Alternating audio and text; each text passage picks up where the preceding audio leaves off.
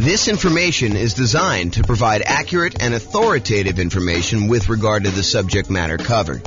It is offered with the understanding that the presenters are not engaged in rendering legal, accounting, or other professional services. If legal advice or other expert advice is required, the services of a competent professional should be sought. Welcome to the Elgin Real Estate Investing and Real Estate Financial Planning Podcast. Learn all about investing in real estate in Elgin, Illinois, with a combination of real estate financial planning and modeling with numbers specific to Elgin, plus syndicated, more generalized recordings of live and pre-recorded real estate investing classes. Not all of them specific to Elgin. Be sure to stay tuned after the podcast for a message from our sponsors. Well, good evening. Welcome. I am not Brian Williams. Although tonight I wish I was Brian Williams. I wish that I could hide behind Brian Williams and say, yeah, that's James's story there and not have to share anything personal. Tonight is 10 things I wish I knew before starting to invest in real estate. I am joined tonight by actually Brian Williams, who is busy eating, so I won't call him out. But thank you for joining us tonight, Brian. I'm not eating. Maybe you'd like to teach tonight instead of me sharing some somewhat personal things. Yeah, I'll share all your personal things instead. Yeah, that's what I'm afraid of. I don't know. This is a very That's why I didn't get an invite, huh? You're like, Brian's going to tell all the things about me that I don't want known. It is possible that was subconscious. It was not deliberate. It was not a conscious decision for me not to invite you. It's possible it was done before I started sending you invites again. I don't know. Some week when I'm teaching at some point, you're gonna forget to send me an invite, and I'm just not gonna show up. Well, I mean, for most classes, I probably could wing it or change it to ask me anything or something like that. But that depends on the class. Although, I mean, when you prep for a class, it is way better than me winging it without having to do any prep ahead of time. Because it's not like I prep for a class that you're going to teach. So, right. Oh my goodness. Okay. Yeah. Tonight's some people say that public speaking is the biggest fear in the world and all this other stuff. For the most part, I don't get really nervous when I have to go and teach a class or do anything like that. But tonight, for some reason, I really am worked up. My stomach's in knots. I told Tammy the other day, I was relax. Yeah, probably true. Probably true. All right. Upcoming classes. Yes, exactly. Nick says James has a beard and not Brian. That's really bizarre. Oh, you have a slight beard? Yeah, that's 4 weeks for him. This is 2 days. That is true. It's probably even more than 4 weeks for me. And the spots that look like they're not coming in, that's just gray. You can tell. It's not that I'm light down here. It's that's probably the darkest part of my beard. It's just all gray. So last time when I had my slightly longer beard and you were like, what's wrong with your you look like you have fangs. So I got self-conscious and shaved my beard off. So it's gray. It's like chops, right? I don't know. It comes down on the sides here. I don't know. We could talk about this later. Okay, let's just breathe. Here we go. Upcoming classes. Next week, much better class than tonight, I can assure you. I don't know what I'm teaching yet, but it's 8 money-saving, risk-reducing real estate investor insurance tips. And I'm sure it's going to be amazing. I'll come up with some really great tips to talk to your insurance agent about and things to remember to do and all that stuff. It's basically the insurance class that you guys probably didn't know you needed or wanted, but it's coming. So I'm surprised you only have 8. Well, I didn't think I'd be able to come up with 10. That's why it says 8. Oh boy. And probably come up with 10. For continuity's sake, Brian did survive. He was not boiled like a lobster, although he has refused to visit the hot tub since then because I did cook him that badly. I let Brian say for himself.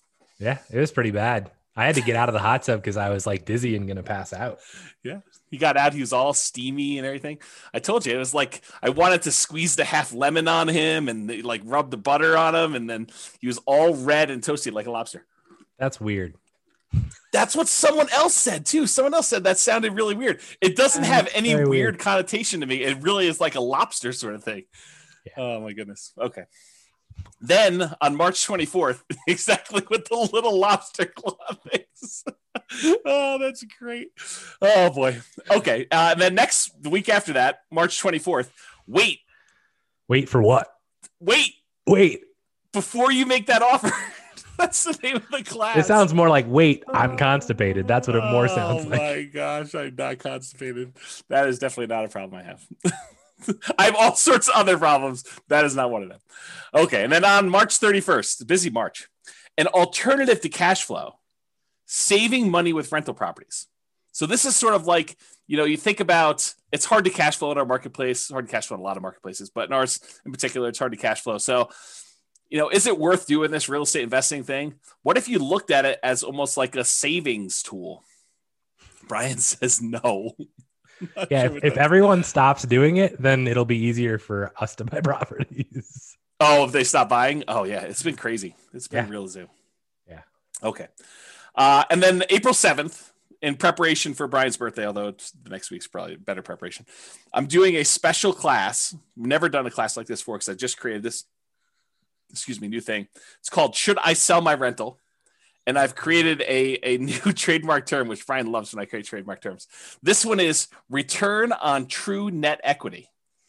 If you were going to walk away with equity from a sale after transaction costs, after depreciation recapture, after capital gains taxes, and you had a certain amount of money that you were going to leave with, what would you need to be getting on that return in order for you to consider selling your property? And what's the return you're getting from your real estate on that net amount after you calculate all your expenses? So it's a really interesting new concept. You're going to love it. It's going to be pretty amazing. And it kind of looks like it says redneck. If you kind of just redneck.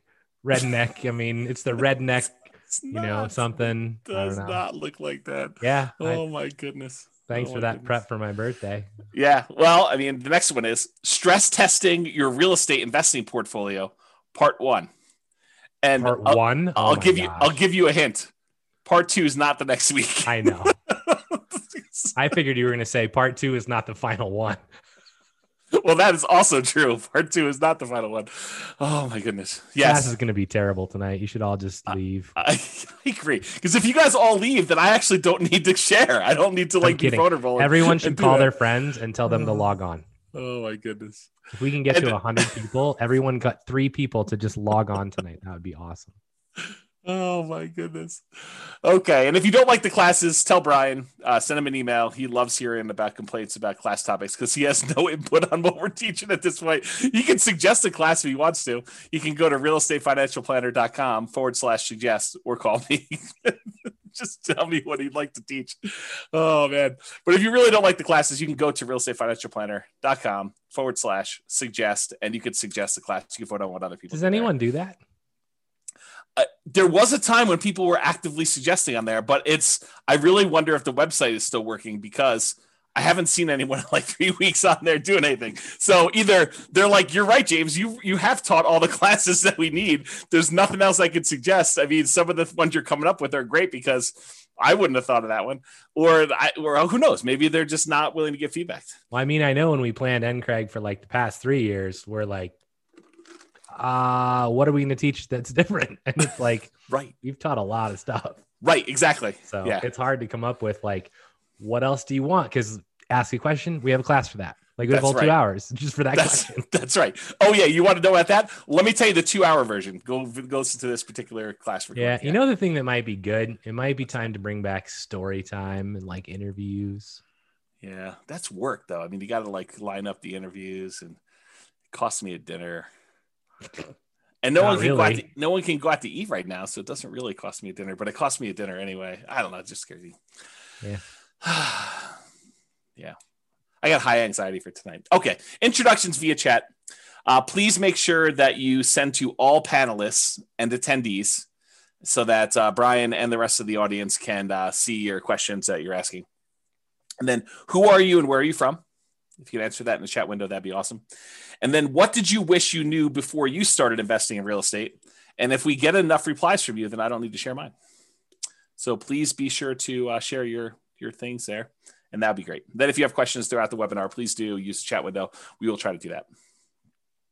And I will start looking through the responses here. What was the link for the suggest link? realestatefinancialplanner.com/suggest. So there you go. Oh, you're going to put it in there? Did you have to put HTTPS or whatever it was? No, they can paste it. Okay. I mean, Dan asked. I know Dan will know how to use those letters. He does. I'm not worried. He can probably tell us something about this. Right. He's going to tell us if the site's up or not, and then he's going to start suggesting stuff. Oh, man. Okay, good. Well, hopefully he's got some good suggestions. That'd be great. Okay. There's a podcast. This recording will likely not make it to the podcast. Well, it depends on how personal I get, really. If I keep it relatively sanitized, then it may not make it up there. If I really go and start, I don't know, crying on the episode, if I cry, it will not go up. I will tell you that right now. So there you go. Yeah. That picture actually looks remarkably like what I look like right now. Yours does not. Yes, that is true. Oh, that was great. I have a Rogue shirt on. It's just not gold. And I have about that length of beard and about that length of hair. Yeah. I think I'm wearing a Rogue shirt. It's just hidden. So. Yes, I know. It's unfortunate. Yeah. Okay. So realestatefinancialplanner.com/podcast if you want to listen to the podcast episodes. And I'm glad to see that some people are dropping off from the recording. So thank you very much for doing that. Although you've dropped off so you can't hear it. It's also available on iTunes, Spotify, Stitcher, and TuneIn. All right. It's like you get closer. My nerves increase. Like I can feel my blood pressure increasing, and I don't know, it just feels very anxious. Well, just relax. So Hunter says, I wish I knew the importance of networking, connecting with people. That's a good one. I did not have that on there. I think I didn't have that on there because I definitely was networking, connecting with people. So that's actually one of the things I say at the end is there's probably a whole separate class on things that I did know that I happened to be right about. Because I could have happened to have been wrong about a lot of this stuff too. This is a good one. I wish I knew about all of this in high school. That is a good one. Yeah. I wish I knew you guys 15 years ago. I wish I knew James and Brian before I started investing. They might not be saying that after tonight. Yeah. We wish we knew more about alternative forms of funding much earlier. We always thought you need 20% down, kept us from investing. I wish I knew everything already. Yeah. I don't know everything already. Not even close. Oh, that's awesome. I wish I had seen Boston on tour live. Is that Mitch? Oh, yeah. Oh, that's great. I think so. I have a hard time seeing who it is. Oh, here we go. Oh, man. Okay. So let's just information, bro. You're good. Yeah, I'm sure. So, okay. So to give you some background as to where I'm coming from, I probably need to give you a little bit of history. And as Brian did point out, this is all public information. It's not like I've never told anyone before. In fact, I think every blueprint has a lot of this stuff in it already, if you've kind of read it. But so I opted to build 2 multi-million-dollar portfolios twice. One time because I failed. And I lost everything, and I had to go and rebuild it again. So this is sort of like, for me, going back through and doing this class was really hard for me, actually. It's like very emotional. I think from an ego standpoint, yeah, Brian's trying to give me a hug. And seriously, if I cry, this is definitely not getting published, and I'm close. So, yeah, it was really, really hard for me, like much harder than I thought. I definitely had some sleep-in days, just feeling a little bit down and, waking up at 11 instead of 10. And, just a rough couple of days, 3 or 4 days trying to do some of this stuff. So yeah, so this is where I'm coming from. I'm coming from, I thought, I really did at the very beginning of this thing, like when I started doing the real estate investing, I don't even remember how long ago it was now. I really thought I was smart. I thought that I had studied. I thought I knew everything. I thought that I had, gotten advice from smart people. I thought I had done a decent amount of reading. There was nowhere near the amount of information that there is today and publicly available information that there is today. But it wasn't like I didn't look up stuff at all. I mean, I definitely did a ton of reading. I probably read somewhere between 50 and 100 books a year at this point. And back then it was close to 50. I mean, I definitely was reading about a book a week. And so it wasn't like I was not trying to seek out knowledge and get the information I needed. So I really thought I was smart doing the first one. And looking back now, I was really naive. Like I thought, this is the danger I think we hear sometimes that people come into class where they come to an investor class and they attend deal analysis one time and they don't show up for deal analysis a second time or a different type of deal analysis because they're like, I already went to that class. And I'm like, my mind is like blown every time I hear that now because it's like I didn't realize all I didn't know. I don't know. That's basically it. I did not realize all I didn't know. Like what I thought when I look back now, I was really naive. I thought I had learned a ton. I know now that I have a lot to learn, and I still feel like I have a lot to learn. Like the more I learn, the more I realize, whoa, I don't know a lot about a lot of this stuff. And there's some stuff that I don't think I'll ever really know because some of it's like trying to predict the future and what's the biggest force or what's the biggest factor and what's going to happen here, what's going to happen here. And I think we've proven over and over again that sometimes making these predictions is definitely way wrong. So I don't know. Some of the things I'll discuss tonight, like what I thought I knew. I thought I knew back then. I don't even know what I'm trying to say there. Some of the things I'll discuss, I thought I knew back then, but I really don't know them. And maybe I don't even know them now. So I failed and I lost everything. Just for those that are not clear on that. I've since rebuilt. So in case you're wondering, this is intended to be some of the lessons I learned that I think might be helpful. Although it's possible they're still wrong, or you could do the right. This is a great example from when Brian teaches his class on grit and tenacity and EV especially. But Brian talks about this a lot where you can make the right decision. You can do the right thing from an odds standpoint and still be wrong and still mess up and still fail and still have to like come back because even though you do the right thing, it doesn't always work out for you. And I think that was something I didn't realize at the time to the extent that I realize it now. And I think that'll come out tonight too. I will also tell you, I think I'm doing it smart this time. It's like I thought I was smart last time. I really do think I'm trying and being smart this time, but only time will really tell if I am smart this time because I don't know right now. You want to comment on any of that? I'm sure that people are interested in like when this was, if you care to talk about that at all. I also think that the EV point is one that people really like don't understand. And it's like, if I make one bet and I lose and it's a big bet, they quit. Yeah. And I think the important part here is that you made a bet and I don't know what your EV calculation was then. And I don't know how to even calculate what it would have been and whether it was a good bet or a bad bet, but regardless, like, you learned from it. And I think the important part is that you didn't just say, I'm done with this crap. Like you took a lot away from it. And, you know, maybe it took a minute to, you know, want to do it again, but you know, you came back and you've done it again. And in the process, you've used those learnings to help educate other people, which I think there is not much that's more kind of respectful than that. So, or commendable, I guess is a better word. Yeah. And I do appreciate that. And as far as time frame goes, a lot of this stuff, and it's not me being obtuse and trying to like hide things from people. And, you know, someone may point out something to me, hey, James, what about this? And I'm like, I totally forgot about that because I think it's not like a deliberate thing, but it's sort of like, I don't know, I repress them or black them out, or I try not to dwell on them. And so a lot of the past gets fuzzy for me. I try not to dwell on it because I think I get like, I don't know, I go into these like dark spirals and stuff like that. And I will tell you at the time, so like, I'm trying to think of when this was.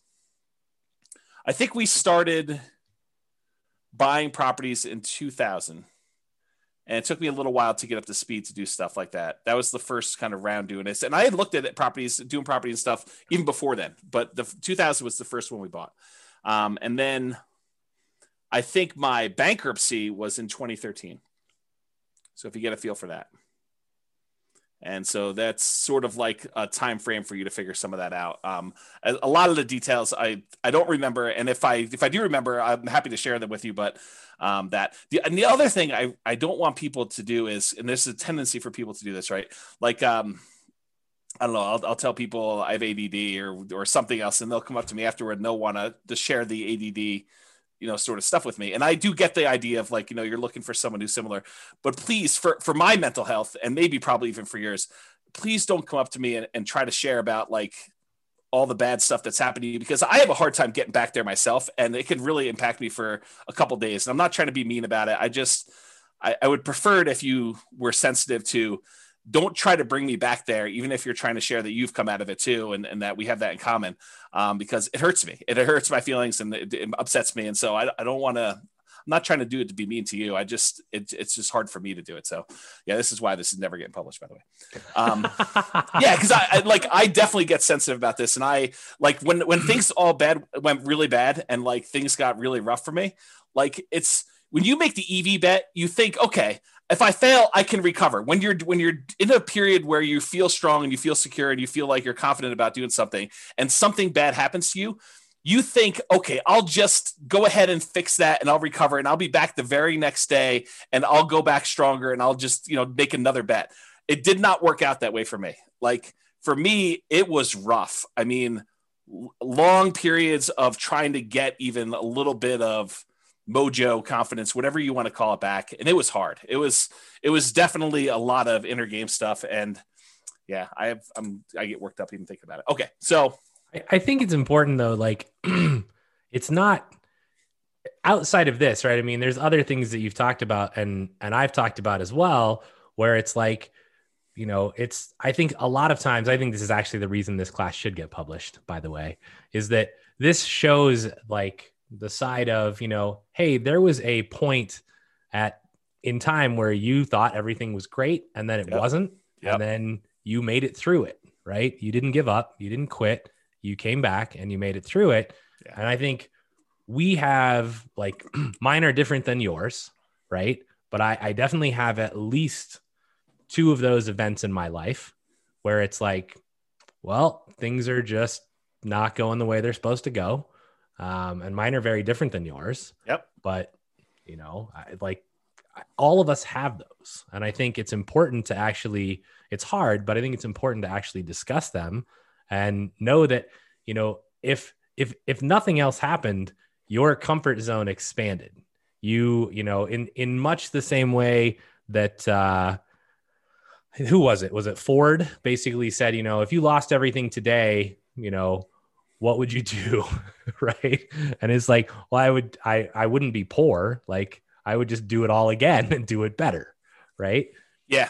And I think that's important. And so to comment on the Ford thing, because I definitely remember that quote, and I remember being, a very arrogant, very cocky, 20-something-year-old, whatever it is, thinking very similar things like, okay, well, if I do it, I might as well fail big, and then I'll come back and I'll just recover and I'll do it again. That did not happen for me. Like the thinking before these mistakes happened and the thinking like immediately while they were happening even, and immediately after some things happened, like it was rough. And it was like I don't know, like, should I change stuff? Like I really questioned a lot of like basic stuff, like, I don't know, like core personality stuff, core like traits I had about things like maybe this is not the way things should go. I don't know. It's just like, there's probably a whole separate class, although I'll never teach it on this like psychology and the sharing stuff. Cause Brian, like of all the friends you've had and all the people I am probably least likely to share like personal, emotional type stuff. Like I'm a really good listener. I know that I fill that role for other people and being a really good friend in that way. But as far as like dumping stuff for myself, nope, not great for me. So yeah. I don't know. I think the impact of you sharing or expand it to anyone, right? But I think the impact of you sharing what's happened probably has a much broader impact than you actually will ever know. And so, you failing in this way probably helps lots of other people hopefully not fail. Yeah, I hope that's true. I really do. In some ways, it's like if I can prevent one person from being in that situation that I was in, that's worthwhile, right? Like trying to stop somebody from having to go through what I did, or at least maybe someone who is forced to go through something like I did, at least knowing that one person came at this, so there is a path out if you could get there. Yeah, I don't know. Maybe that's it, but yeah, I'm getting teary eyed. I need to refocus for a second. So yeah, okay. So I'm just gonna try and make you cry even more. Oh, Because when you get teary eyed, I get teary eyed. So I'm just no, since you're halfway there, let's just push you over. Oh my gosh. Here we so go. yeah, I mean, people in the comments are like, I agree with what I said. Makes sense, James. You're doing great. Those convos are those that really hit home with newbies. You guys are awesome. Sharing your vulnerabilities to help others is commendable and very helpful. Thank you. And then somebody says, I didn't know this of your past, but seeing where you are now, it only makes me admire you even more. Right. And then you are awesome, James. See, I appreciate that. Thank you. So there you go. All right. Breathing. What? Yeah. Do you need a break? I'm working on it. I hopefully you want me to teach this slide? Well, this is literally all 10 of them, so it's right here. This is the last slide of the day. No, there's a whole bunch of other slides, but I'm going to give you the list up front. This is and there's definitely some overlap on this list. Like certain ideas, they kind of resonated, and I was like, well, that's really sort of similar to this, and so you'll see them. But we'll have some good discussions, I think, tonight. The first thing I wish I knew before starting investing in real estate is it is not a get rich quick, and I thought I knew that, but I also thought that I could speed this up. I thought, this would be something I could brute force, smart through hustle, through grit, just kind of get it done and make this happen very quickly. And I will tell you that is not the case. And I'll share some stuff with there. The second one is actually a quote, and I kind of refer to this as a, not buying crap because it's at a discount. But this is the quote from Charlie Munger. Great business at a fair price is superior to a fair business at a great price. And I'll talk a lot about that tonight as I kind of talk about some different things. But the basic idea is just because you can get a property at a discount does not mean that's the property you should buy. There's really compelling reasons to buy quality. And I will talk about some of those tonight. And that was one of the big lessons I had from kind of version 1 versus version 2. Yeah. What's interesting, I know this quote, right? I've heard it from you a lot. I've seen it from his book that I've not read. But, I remember when I was starting out and we were driving around, and this just occurred to me. Like I've never thought about this way before, where I was like, I want to buy stuff that's just ready to go. Like I'm not wanting to do any work. And you were like, that's just not normal. Like it's not what anyone else is doing.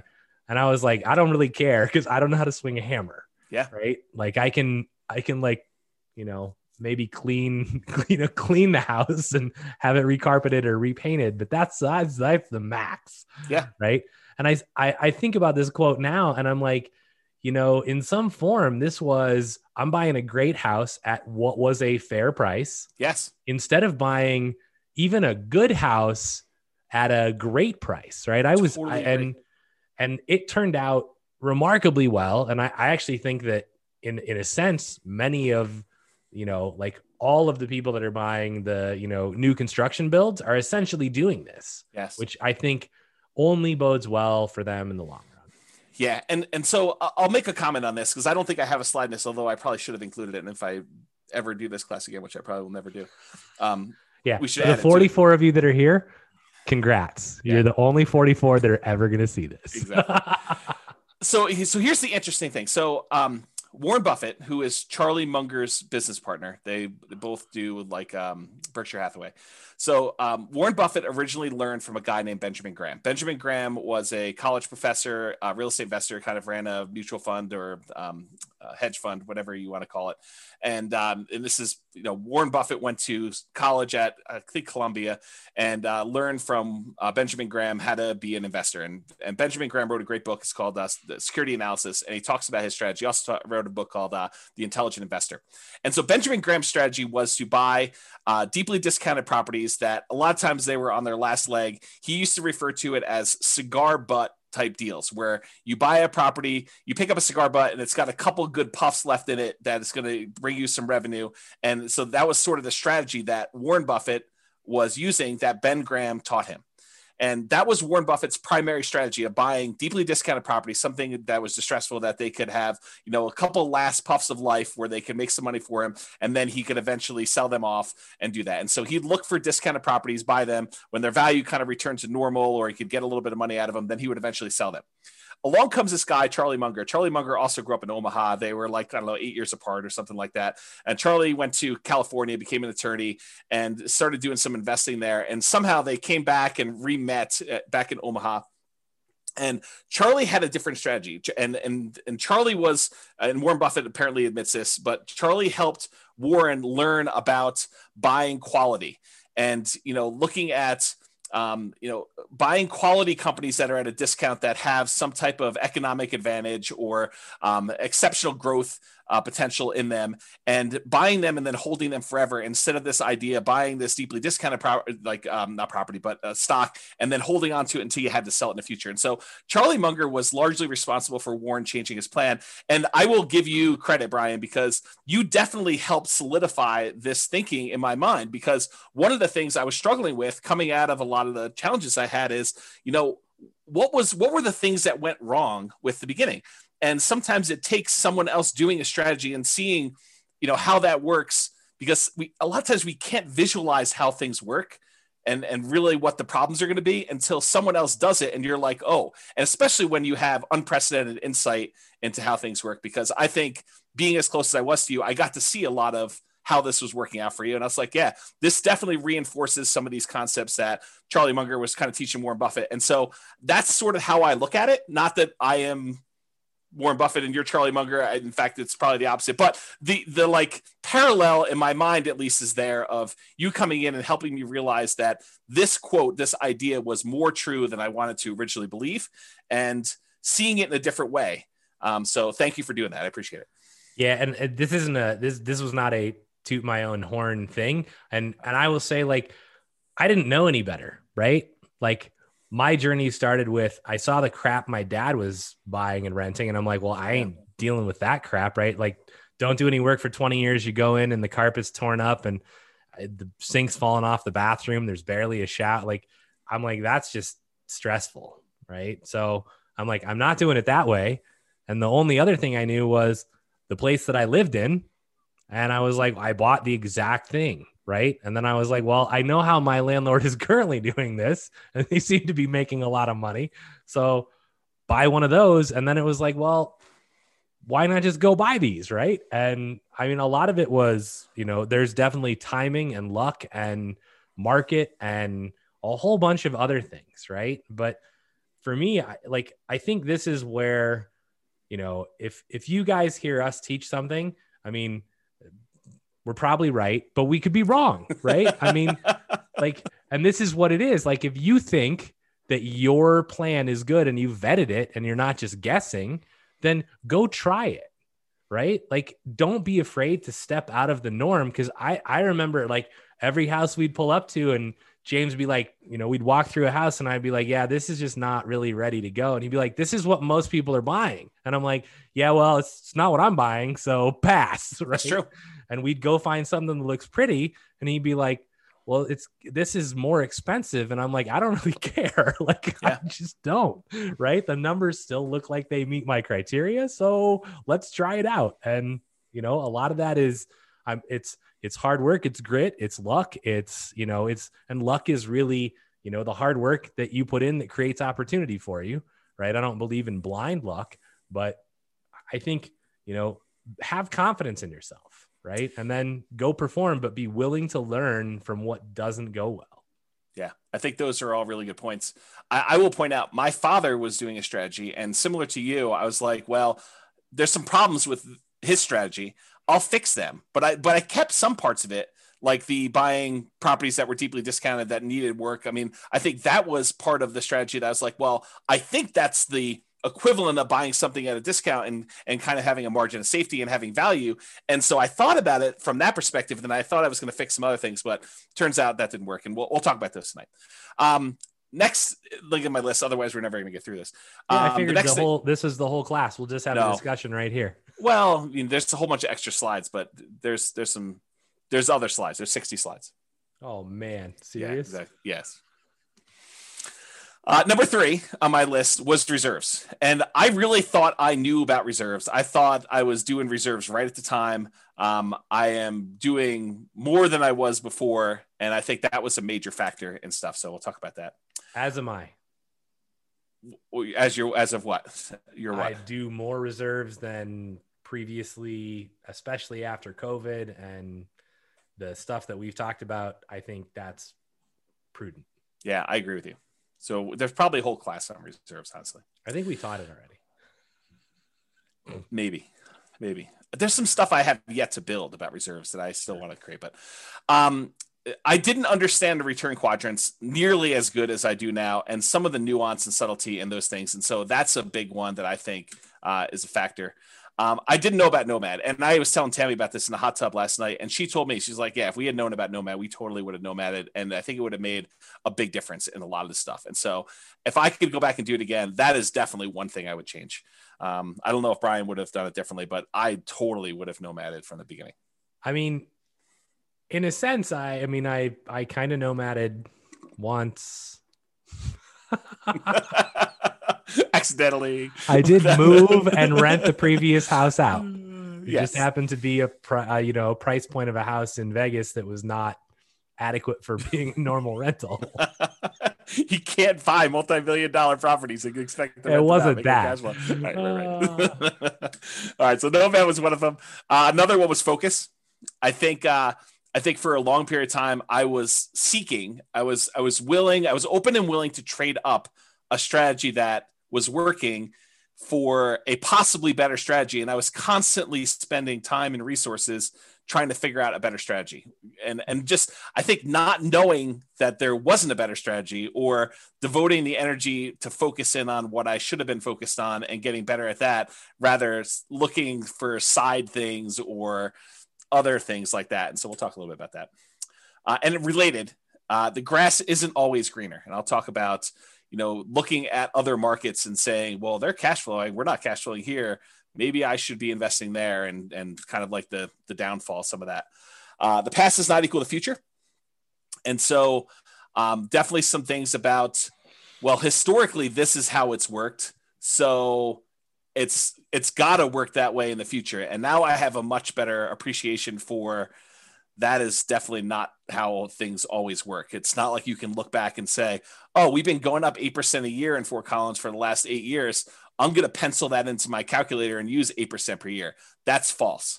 And we'll talk a little bit about that. A much deeper, more nuanced understanding of income from properties, rents, other income sources on properties, and specifically expenses. And, this is sort of like the class that Brian teaches on capital expenses.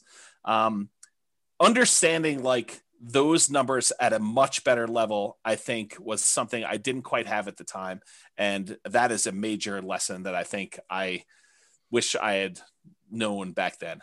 Kind of like the appreciation for what expenses do I have control over? Which ones do I not have control over? Which ones are going to be very large as a percentage because they don't change much, whether you're buying a $50,000 house or $250,000 house, and how those things impact stuff. I think that those things I didn't know.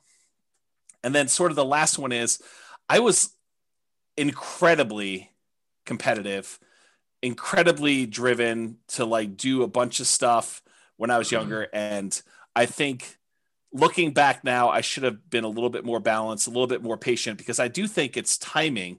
It's like how long you've been in the market is a major factor to your success. And so I didn't have to push as hard. In fact, if I was going to push as hard, I probably should have pushed in other areas, but I probably would also recharge a little bit more and do some other things a little bit differently. So we'll talk about that. Okay. Number one, it is not get rich quick. It is get rich slow, in my opinion. Unless you're converting a very large amount of money invested elsewhere into rentals, real estate investing is a get rich slow endeavor. And if you're taking the money and you're converting it from stuff that you already had into rentals, you're rich already. And so it's still get rich slow, even if you have a bunch of money and you're just getting started out. If you have a chunk of money already and you're kind of investing in it, you might have a baseline of income coming in from the money that you're investing. However, that's not the norm. And it definitely was not what I was coming from. So I I'll talk more about this later, but the idea is that I didn't have a ton of money when I got started in this stuff. So it was really hustling and trying to, convert job income into real estate investing income. And then eventually, for a period of time, at least, trying to be creative and being a real estate entrepreneur and generating income from real estate entrepreneurship. So it's get rich slow, because even if you're earning an incredibly optimistic, for our marketplace, a 10% cash on cash return on investment, which it's really hard to do that in our local markets. It's probably closer to zero, honestly. You need to have a large enough amount of cash to make that 10% that you're earning on that money support your lifestyle. And so that's really hard to do. And it was exceptionally hard to do here in our local marketplace. You probably could do it in some other marketplaces, but again, this is the nuance of market to market. It does help if you have a lower target lifestyle number. And I probably didn't realize just how big of an impact that had. Raising a family with 2 small kids and a wife, and, we weren't living crazy high, but I mean, I was definitely not eating at Qdoba. Like, I was definitely eating out of Qdoba, and we were definitely, kids were doing fun stuff. And, so those things definitely existed. So if you have a lower target lifestyle number, especially early on, that could have a very positive impact. If you have a very high number there, it's much harder for you to hit your numbers. I think you need to be a lot more aggressive, or you have to start with a lot more money in order to get close to hitting those higher numbers. And so that's probably a kind of like sub lesson for some of this stuff here.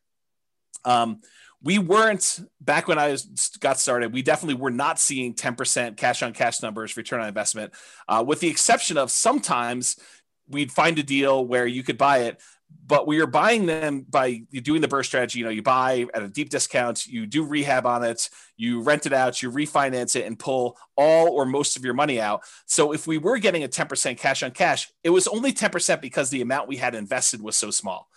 So it was like very small dollar amounts, even if you were able to get that 10% cash on cash. We were not seeing numbers where you could see 10% cash on cash return or anywhere near that, with large numbers that we could do down payments. So that's why I think it's more of a get rich slow sort of thing. So this is Charlie Munger's quote. You can probably tell I just finished Charlie Munger's book. So I'm kind of on a Charlie Munger kick right now, although I've always been a fan of Warren Buffett stuff. So this is not all new to me, but it's refreshed in my mind because I literally just finished it a couple days ago. So here's a quote from Charlie Munger. "The first $100,000 is a bitch, but you got to do it. I don't care what you have to do. If it means walking everywhere and not eating anything that wasn't purchased with a coupon, find a way to get your hands on $100,000. After that, you can ease off the gas a little bit." And what he's really talking about is the effort that's required for you to get that first 100K. You need to rely on your own actions, your own effort to do it. After you get 100K, the 100K itself becomes an asset that helps you get to the next 100K. And then when you get to that, the 200K helps you get to your next 100K. So the money you actually have starts to work in your favor to get you to the next step. For that first one, it's all you. And you got to really put your head down. You got to work hard. You got to make it happen. And it's really challenging to do. And he acknowledges that. We did this at a shareholder meeting for Berkshire Hathaway, is my understanding. Do you want to add something to that, Brian? I saw you nodding and bobbing. Yeah, I mean, so for me, if you go back a slide, I would choose to reword this a little bit. Or forward. I don't know what that slide is though. Can't comment on it yet.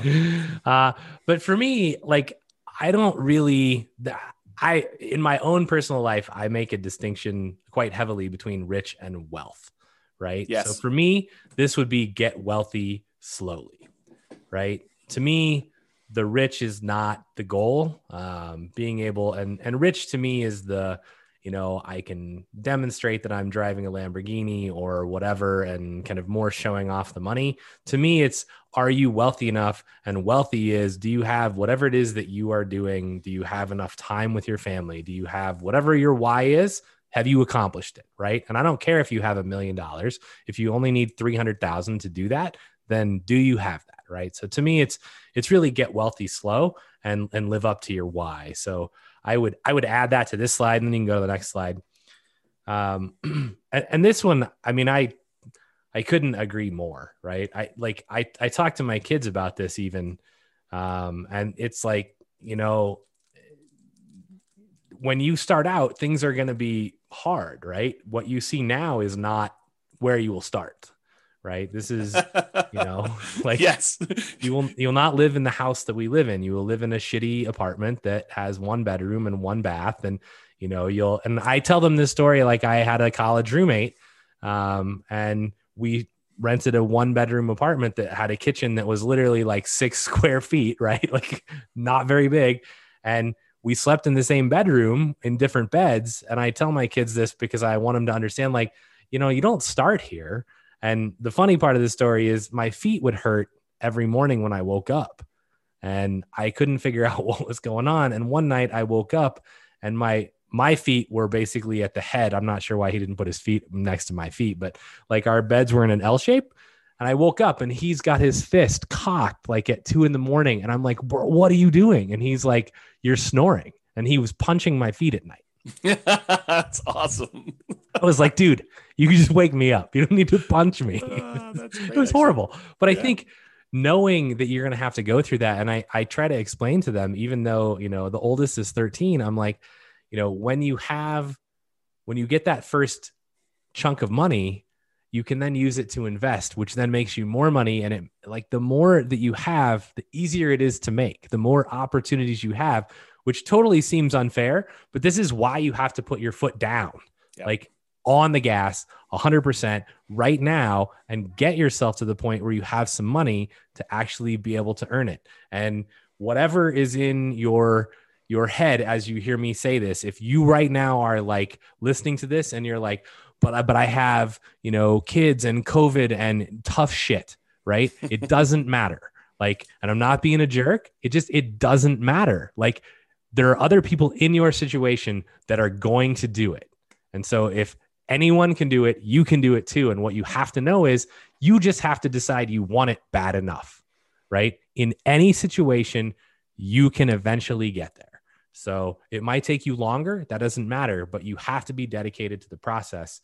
And once you start it, as Dan just said, right, it does snowball, and it becomes almost at some point, you're like, well, that's almost too easy, right? Like, okay, well, I have all these properties and this, 20 unit apartment comes on, and I'm like, well, I can just go refinance out of these other 2 properties and buy this thing. Yep. And you're like, well, that's stupid. I never would have been able to do that 10 years ago. Yeah. Right. And you don't realize how it becomes easy, but it's not been easy. Right. It was a ton of hard work that most people are not willing to put in early on. So, yeah. And or the at any point, really. Yeah. And then the longer you do it, I think your philosophy changes a little bit, but we can talk about that another time. But I think it's like the early push, it's all your effort. And then later on, it becomes slightly less your effort because your other investments are kind of like pulling their own weight. And then you kind of get compounding. So you could do less and less, or you can keep pushing and grow faster. I think that's how you can look at it. And I think, again, it goes back to that first slide is, have you hit your point where you're like, yeah, I'm at my why. I don't need to have Warren Buffett's, billions of dollars, or Bill Gates's billions of dollars. I mean, it's not necessary. Yeah. So to kind of go and explain this a little bit better, this is from another website. I didn't create these charts. It's from 4pillarfreedom.com, and the web address for where I got these charts from is on there. But this shows you, if you're trying to accumulate $1 million and you're investing $10,000 annually at 7% annual rate of return, it shows you the amount of time it takes you to get to each $100,000. So the first one takes you 7.84 years to get to the first 100K. That's you like having to generate all of it yourself, like working hard, putting in the time, putting in the effort. Like that's the, not eating unless you have a coupon, and, walking everywhere and all that stuff. But then the next one only takes 5.1 years. So that's the next time it takes to get 100K more. Then the one after that is only 3.78 years. Then the one after that's only 3.01 years. Then it's 2.5 years, then 2.14, then 1.87, then 1.66, then 1.49, then 1.35 years to get that last 100K in order to get to $1 million. What's interesting, they broke it down on this website, 26% of the time, of the overall time it takes you to get to $1 million, is spent getting the first 100K. 74% is the next 900K. And that's the point, is that you really need to hustle, put your head down and get that first 100,000 and then take over and let the rest grow. This is the same website. It just breaks down and shows you 26% was the first 100K, took 17% of the time to get that second 100K, and then 57% to get the remaining 800,000. So a little bit more than half the time to get 80% once you start getting some money working for you and investing. And then this is the last one. It took you 7.84 years to get the first 100,000, but it takes you 6.37 years or less time to earn the last 400,000. So the same amount of time it took you to earn the first 100,000, it took you less to earn the 400,000 at the end. And so this is like Dan saying, it snowballs. Yeah, it snowballs. Like at this point, you know, my contributions that I'm making to my, like from my actual real estate brokerage, the income, the amount I'm contributing is a very small percentage to what the overall portfolio is doing. And so my like personal activity, my personal effort matters less and less because the magnitude of what is growing from the asset base becomes more and more. And I don't know if I completely understood it. I definitely didn't understand it at this depth when I was doing this the first time. I mean, I had this like vision of, okay, I'm going to make this big asset base and it's going to pay out $100 or $200 a month in cash flow. And so I need 100 properties or 200 properties. I'll kind of talk to you how I got that math in order to get the amount of money I needed to live on. And so I kind of had that in mind. And I was like, you know, the growth will kind of keep pace with inflation, maybe do a little bit better. I didn't understand it like I do now. And I think understanding it like I do now, I could be much more turtle-like, slow and steady wins the race and systematically invest and do a lot better. And I think I understand that a lot better now than I did before. So I don't know if that helps you. Yeah. I think one thing, and this is, this is probably tangential, but like, as you're thinking about this, I was thinking about the Millionaire Next Door book, right? Mm-hmm. And really like, it's one thing to earn your first 100K. It's another thing to have it given to you. Yep. Right. And so, you know, if you're out there and you're like, oh yeah, like I have 100K that, you know, my grandpa died or whatever and left me a bunch of money. I will just tell you that that is not the same 100K. It is not, it may seem like it on paper, but it isn't the same.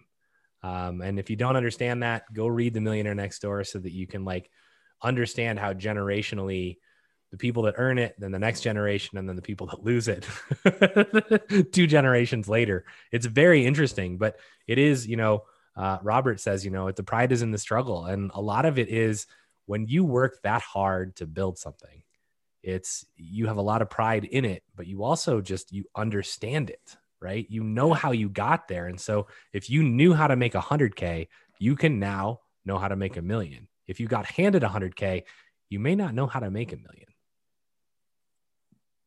Yeah, that's a good point. I'll also point out, and I know it hurts me to think about this, but I think this is true without really like looking it directly in the eyes and really letting it into my soul. But I think the earning of 100K after a huge setback is also, I don't know, it does something to you that even the first 100K for me didn't do. It's a very different 100K. I don't know how else to describe it, but there's something there. So hopefully that'll help somebody who is on the verge or has to recover or something like that. I don't know. Yeah. Okay. I could understand that. Yeah. All right. So yes, otherwise we're going to be here for 3 hours. Let me move a little bit. Well, we're not posting it, right? So, I mean, there you go. We have a 3-hour class. There you go. We can do whatever. This might be one of the most important classes we've ever taught. Yeah. Okay. Let me breathe and kind of get through some of it because there's some stuff here that I definitely feel sensitive about. So give or slow cash flow. So when I first got started, I was focused on cash flow. I mean, the reading I did, all the like people I talked to was like cash flow, cash flow, cash flow, cash flow, cash flow, cash flow. I mean, that was really what the talk of the town was. And I happened to live in a town where cash flow was really hard. It was hard with 20% down. I mean, we were able to get a little bit of cash flow, but it wasn't great. And when I was buying, I didn't have a bunch of 20% down payments. I didn't have a 25% down payment. I didn't have a lot of that. And so we were doing creative stuff and it was really hard to get your creative stuff to cash flow, you know, when you're putting a lot less than 20% or 25% down. So when I first started doing this in my mind, somehow I came up with this number and I probably should have thought this through a lot more than I did at the time, but I had in my mind $100 per month means I need 100 properties to make 10K per month. And that was sort of my mental map moving forward. And now that I think about that, it would be really hard to manage 100 properties. Even with a property manager, just kind of staying on top of that stuff and keeping track of everything and taxes and all that other stuff there. So it was problematic. It was a problematic plan to begin with. At the time, I thought it was smart. I thought it was like, hey, let's get there and do this. And honestly, it was even worse than what I'm about to say, because I had a partner and we each wanted 10K a month from the business. So we really needed to have 200 properties doing $100 a month, or 100 properties doing $200 a month, which was really tough to do. And this was in my mind, it was my first step number, right? Like, I didn't go into this thinking I was going to have a $100,000 a year type business. I was going and thinking it was going to be really successful, and it was going to be a lot more than $100,000 a year. So that was like let's get to here, and then we'll talk about how we're going to get to whatever it was, phase 2, where we really turned on the afterburners and did it. So it's kind of there. That's where I was at the time. Then I switched, and I planned to use it to generate income through POP. So originally I was trying to do this and replace income. I mean, I was like, okay, if I can get to 100 properties, then I could do this. I can get to the point where I replace my income, and then we really can focus on wealth building, and we have a passive income baseline that we can work from. And that was my original thought. And the amount of effort and the amount of time it was taking in order to acquire the properties at the pace that we needed to do, it was going to be a long time. So we kind of switched a little bit and started looking at generating some type of POP. And by POP, I'm going to define it as when you sell to a tenant buyer on a lease option, and that tenant buyer cashes you out, and you realize the $20,000 or $30,000 proceeds from the sale of that property. What I figured we would do is we would take that money and we would use some or all of that in order to live on. So we need to have enough of these POPs lined up coming in 2 or 3 or 4 years out, so that by the time you got to 2 or 3 or 4 years out, when you get to that point, then you'd have enough money coming in that you could support yourself, but you have to be growing these rental properties in the meantime doing that. And so that's sort of how we started looking at it. POPs could have also been fix and flips, quick turns. And we thought we would do those as they came up. And we did not do a lot of these, because we definitely realized early on that was not my strategy. Like I grew up fixing houses and swinging a hammer and stuff like that, and it was not for me. I definitely did not enjoy that part of the process. And it's possible it was the way I was raised, where it just felt like work from the beginning, right? It felt like a chore. Like, you come home from school and, you're supposed to frame this wall so that when dad comes home, you can look over and make sure you did it right. And then, we're doing drywall the next day, and you're sanding drywall 4 times, because we didn't do knockdown. We did, the shear coating for so it was like all that stuff. And I was like, oh no, I'm not doing this. So anyway, it could have been fix and flips, which we didn't do a lot of, lease option exits, which was a strategy that I thought we were going to go and do a lot of stuff, and a lot of wholesaling. And so the wholesaling, though, is you're taking money, you're kind of like trading dollars today for what you could have had as a long-term investment for a property later on down the road. And you were giving up a lot of the upside. And so while we definitely did some wholesaling, it was not the preferred strategy. And so we did that eventually. And this is like me abridging this story to kind of make it fit into the class. I eventually opted to go to make the POPs actual real estate brokerage commissions. And so all I had to do is help someone buy a house, and I could get paid, $10K or whatever it was, to do that. And so that's sort of how that evolved, from doing the creative entrepreneurship, where I had to go talk to a whole bunch of sellers, get a seller to agree to sell a property at discounts, to then put a tenant buyer in there, or, wholesale the property to someone else in order to make that money, to just helping someone else buy a property that was already done to that point. And so for me, it made a lot more sense to do the POPs as real estate commissions. In retrospect, and this is hard for me to even say, it may have been arguably better if I had just gotten a job and, done some type of nomad thing and just, lived on whatever it was, got to that 100K to 200K, 300K, and just built it that way. And, it's at the time, it didn't feel like that was the better option, but it might've been. So I don't know, just something to think about. Would have changed your course of history. It totally would have. And that's the hard thing for me doing this, like looking back, kind of stuff is, I don't usually go back and have regrets about, oh, I should have done this differently. I should have done this differently. But if I'm forced to, maybe that wasn't the right choice. Maybe it would have been better to do this other thing. And it's hard to say, right? I mean, I could have gotten distracted by something else and I'm not where I am. And it's really hard to know, but I don't know. It seems like there was a lot of shots on goal that didn't end up being goals. And maybe that's okay. Maybe that's the way it's supposed to be. Maybe it was a persistence, grit sort of thing. And that was the lesson I need to take from it. But it's really hard to say in retrospect. So the story that this brings to mind is when I worked at Microsoft, and the VP who had been my VP for most of my career, she's still there. She's amazing. Lisa Brummel, you can look her up. And there was a point in time where she basically two different points in time, right? The first one was, hey, we want you to go do this other new thing. And it was like, that wasn't in my path, right? It wasn't what I was trying to do. And she basically said, you can either stay where you're at and be, a good or even great, manager and business owner, or you can go do this completely new thing. And if it's successful, it'll be rock star level.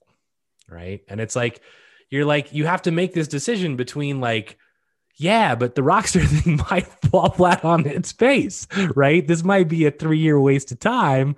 And then where am I? I'm out of line for my other thing. Right. I think that was the first one. And then more related was the one when I decided to leave Microsoft and I went and talked to her. And she looked at me and she was like, and I, for those of you that don't know, I left to play poker professionally. And so a lot of people are like, what is wrong with you, bro? You are messed up in the head. You're going to leave your job at Microsoft where you make lots of money and you're going to go play poker. And she was like, I totally understand where you're at. She said, if I was your age and my dream wasn't poker, she's like, if I thought I could make the LPGA tour, I would totally quit and go try it. And I think having not tried what you tried, I think would have been a disaster and a much larger regret than ever being able to sit here and look back and go, oh, I should have gotten a job and made 200 or 300K and then invested. That would have been a huge, huge regret for you, I think. Yeah, it's maybe true. Yeah, I think the challenge with a lot of these looking back things for me is I get overly emotional thinking about it. Yeah. And so I try not to think about it. Yeah. But we're going to have to think about it every week now. So right. I'm going to cover a couple of questions here. Yeah. A whole bunch of people. I guess it's just one. I left it from before, so I'll cover it so we can move on. Two of them. I've yet to begin investing. I'm stuck at home with the kids because of COVID and not able to work, looking to learn as much as possible until I get the income to begin investing, looking to begin sometime this year, fingers crossed. So again, everything you've heard tonight, pedal down, don't let any of that stand in your way. And every time that anyone, not just you, feels like, oh, hey, this is why I can't do something. I just want you to remember me looking you in the eye and going, bullshit. That's a limiting belief. And then I want you to examine to see if it's actually something that's preventing you from doing it, because it probably isn't. And we all have them. Right. And James and Royce and we try and call each other. It's that just seems like a limiting belief, Brian. That's just crap. You can do it if you want to, you're choosing not to. And so I don't know your situation and I'm not pointing anything at you particularly, but definitely examine where your kind of beliefs lie, because there are people who are in really dire situations who still manage to do amazing things. And so it really becomes how bad do you want it? And when can you, step forward and move towards that? So I hope you're able to start this year. And I grant you COVID has messed lots and lots and lots of stuff up. Yeah. I literally hear that every day right now because we're hiring for a position and it's got laid off because of COVID. I got laid off because of COVID and I had a great job and then COVID. And it's oh yeah, it's crazy. Next question. I'm in my current first home looking to jump to the next and claim that the new one is primary residence. So essentially nomad, which is awesome. Rent my place, first time landlord. Nervous because of CO laws, which I assume is meant as Colorado laws that heavily favor tenants and not landlord, which actually isn't true in our state. Our state is actually much more geared towards landlord, although it's swung a little bit, but it is not like California where it's, and maybe this is supposed to be California, right? In which case you're dead on. But in Colorado and even anywhere, like it's okay if the laws favor the tenants, right? Don't be negligent. Like treat your tenants as human beings. I mean, and most of this stuff never comes into play. So don't let tenant or landlord laws heavily favor one way or the other deter you from being an investor. Yeah. And then what do we got? And Brittany says, thank you so much for that, which is good that she didn't just like log off. So you already have the right mindset, Brittany. I will just say that, like, for you to actually hear me say that and be like, thank you, like you're going to make it. So yeah, go get it done. Yeah. You're well on your way.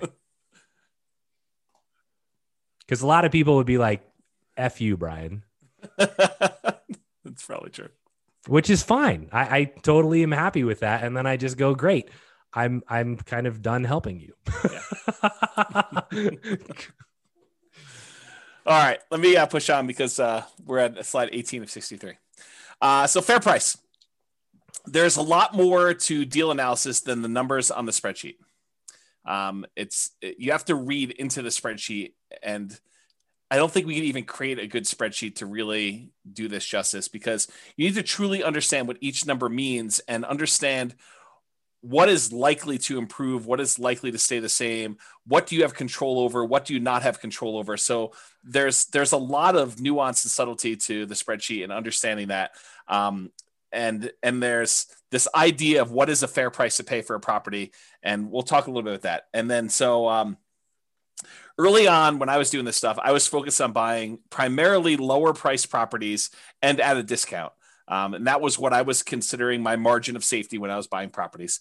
And I was primarily using the BRRRR strategy, the buy, rehab, rent, and then refi model, where I'd leave as little money in the deal as possible. Or I would go and I would buy properties creatively, like do marketing, talk to motivated sellers, find a seller that it was in their best interest to allow us to come in and start making payments on their existing loan. And I would acquire the property. I'd make payments on their loan. Sometimes I'd have to give them a little bit of money in order to buy, their share of the equity. And then we would take that over. We usually put a tenant buyer in the property, allow the tenant buyer to rent the property until they were able to buy the property from us. And then we'd make a pop or whatever it was. So that was the two primary strategies I was using, but the discount part of it was not the only margin of safety. And that's the really important takeaway that I definitely understand now that I didn't understand before, is that buying a property at discount may not even be the best margin of safety that you can buy. Sometimes buying a property at a fair price that has really good long-term economics is a much safer investment than buying a property and getting a mere $20,000, $30,000, $50,000 discount on it, especially depending on the price, like that dollar amount. And so there's a really good chapter in the Tao of Charlie Munger by David Clark.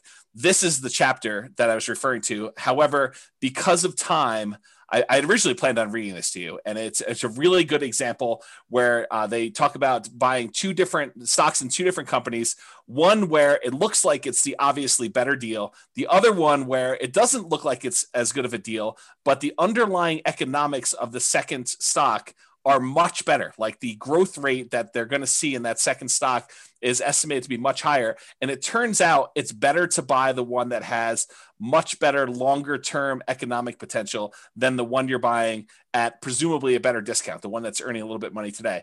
And so the temptation for you in real estate, the equivalent is sometimes you're tempted to go buy a property that has $100 a month cash flow now, when it would have been better for you to buy the one that has break even or slightly negative cash flow if that other property has better long-term economics. It's in a better part of town. It's a better quality property. It's a better, the maintenance on the property is going to be lower. We're likely to see higher rent increases on that type of property than one in a D-class neighborhood. It's all these kind of like subtle nuances that make the difference in property selection. It's not always about, oh, this one makes positive $100 a month. This one makes negative $100 a month. I should always buy the $100 one positive. That's not true. And I think I didn't realize that to the same extent that I realized it today, that quality comes in different forms. A fair price is not just discount from the current appraised value, is that you really want to look at this. And on that note, and I don't have time to teach an entire class on this, and there's definitely going to be an entire class coming on this, but I just made a whole new series of charts for you that now shows the rate of change of any variable in the real estate financial planner. So for example, this is a chart showing you total true cash flow on a portfolio of 4 properties, 3 of them rentals, 1 of them you're living in as nomad. And it shows you the total true cash flow. Each line is a year now. I made this a year chart. And this is where you actually pay off property 1. And then this is the first one paid off. The second one paid off. This is the third one paid off. And this is where it increases.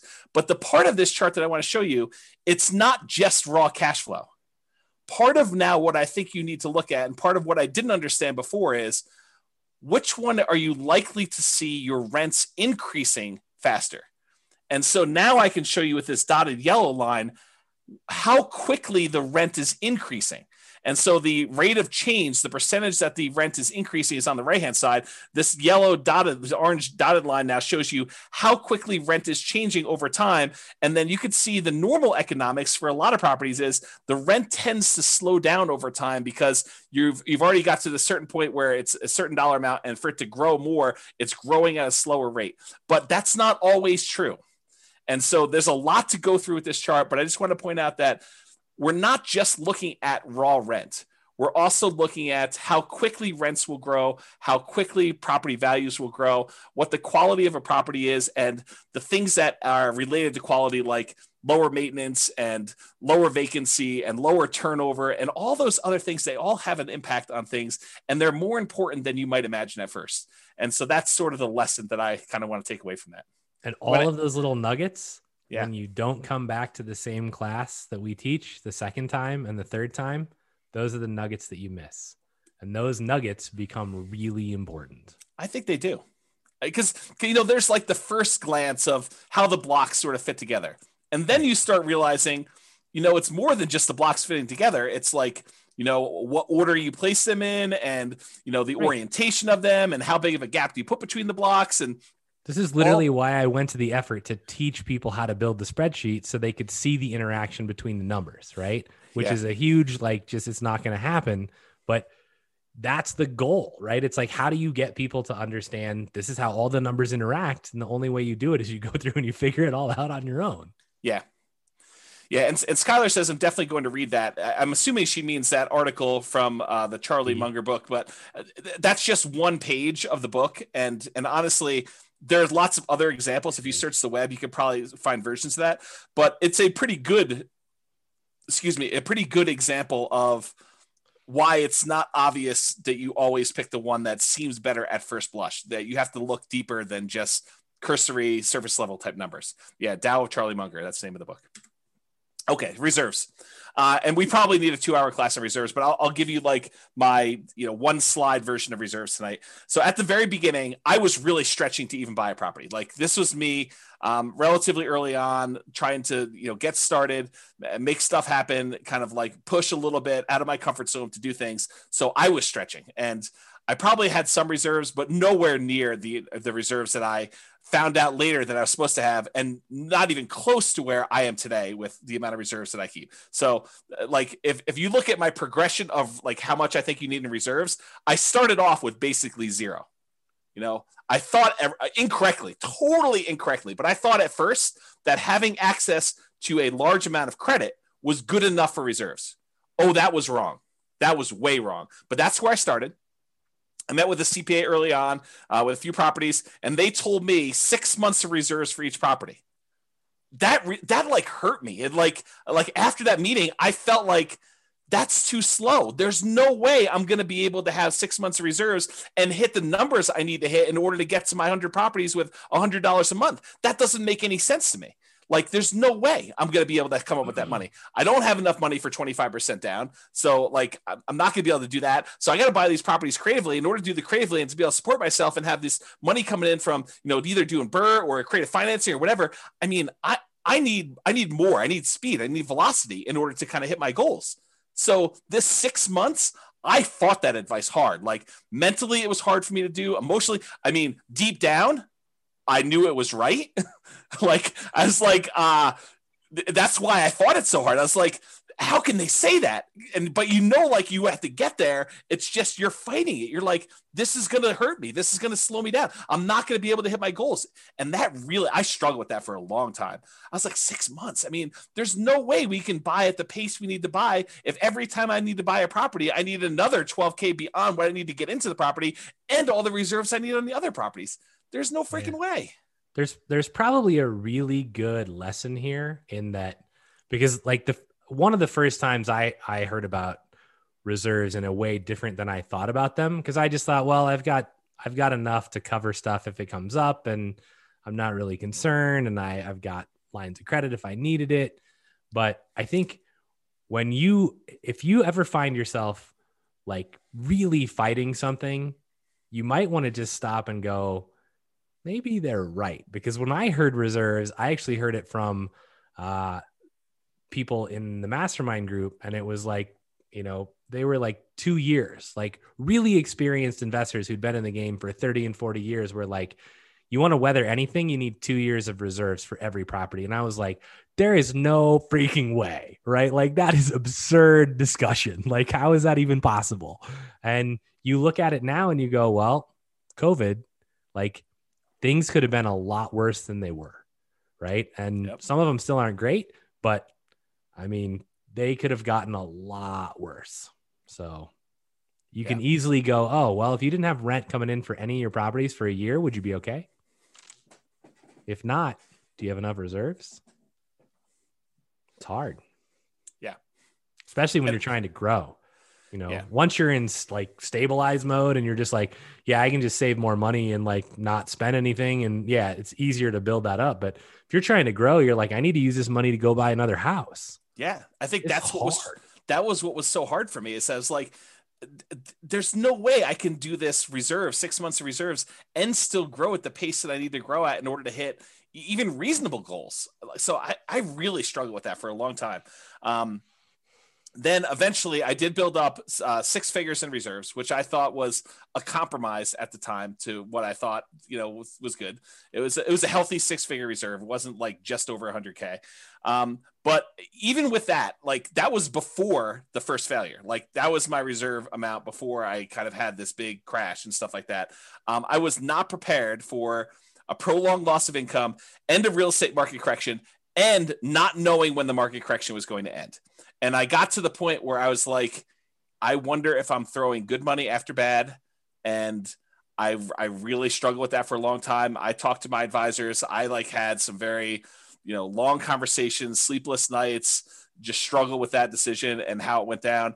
But I mean, I'm way more than that now, more than 2 years, in case people are wondering. Okay. All right. Return quadrants. And I'll try to go through some of this fast because I realize we're a little bit behind on time. So, and there's a really good, very long article I wrote on these return quadrants and kind of some of the nuance there. It's under realestatefinancialplanner.com/return-quadrants, plural. And if you go there, there's some detail. It's me writing out like almost a 2-hour class for you on these things. In fact, I probably should publish a book on this, but this is what I mean by the return quadrants, by the way. The 4 different areas you have returns, and then the reserves part here, and the total you get there. You guys have probably seen me teach this in class. And here's one of the things I want to point out about the return quadrants. And it has to do with what you hear versus what I'm actually saying. And sometimes I think they're different. And the example I like to think about is, have you ever had a misunderstanding with someone where you thought you really understood what they were trying to tell you, but it really was not? You thought you knew, and you could almost like finish your sentence and you could tell them stuff, and maybe even like most of it fit. And so they thought maybe you did understand, but maybe you're just describing it a little bit differently. But turns out, you find out later, they did not understand. You guys did not understand each other. You were like talking past each other, and you were not on the same page. I think sometimes that when I teach the return quadrants, that I'm saying something and you're hearing something different than what I'm saying. So try to sort of listen to what I'm actually saying and not what you think I'm saying, because there's a lot here and it's a lot of detail. So really brief version, the top half of the return quadrants, appreciation and cash flow, those are speculative. We have very little control over whether or not properties are going to go up or down in value. And to a lesser degree, we have very little control over whether rents are going to go up or down and how much cash flow is. So in case you never picked up on that before, those are not really certain returns. Now, we can try to buy things where we're likely to have appreciation, where we're likely to have positive cash flow, but realize that's largely outside of your control once you acquire the property. We don't know, okay? Now, the ones on the bottom, debt pay down and tax benefits, those are less speculative. They are more certain. Did I say they are guaranteed? No.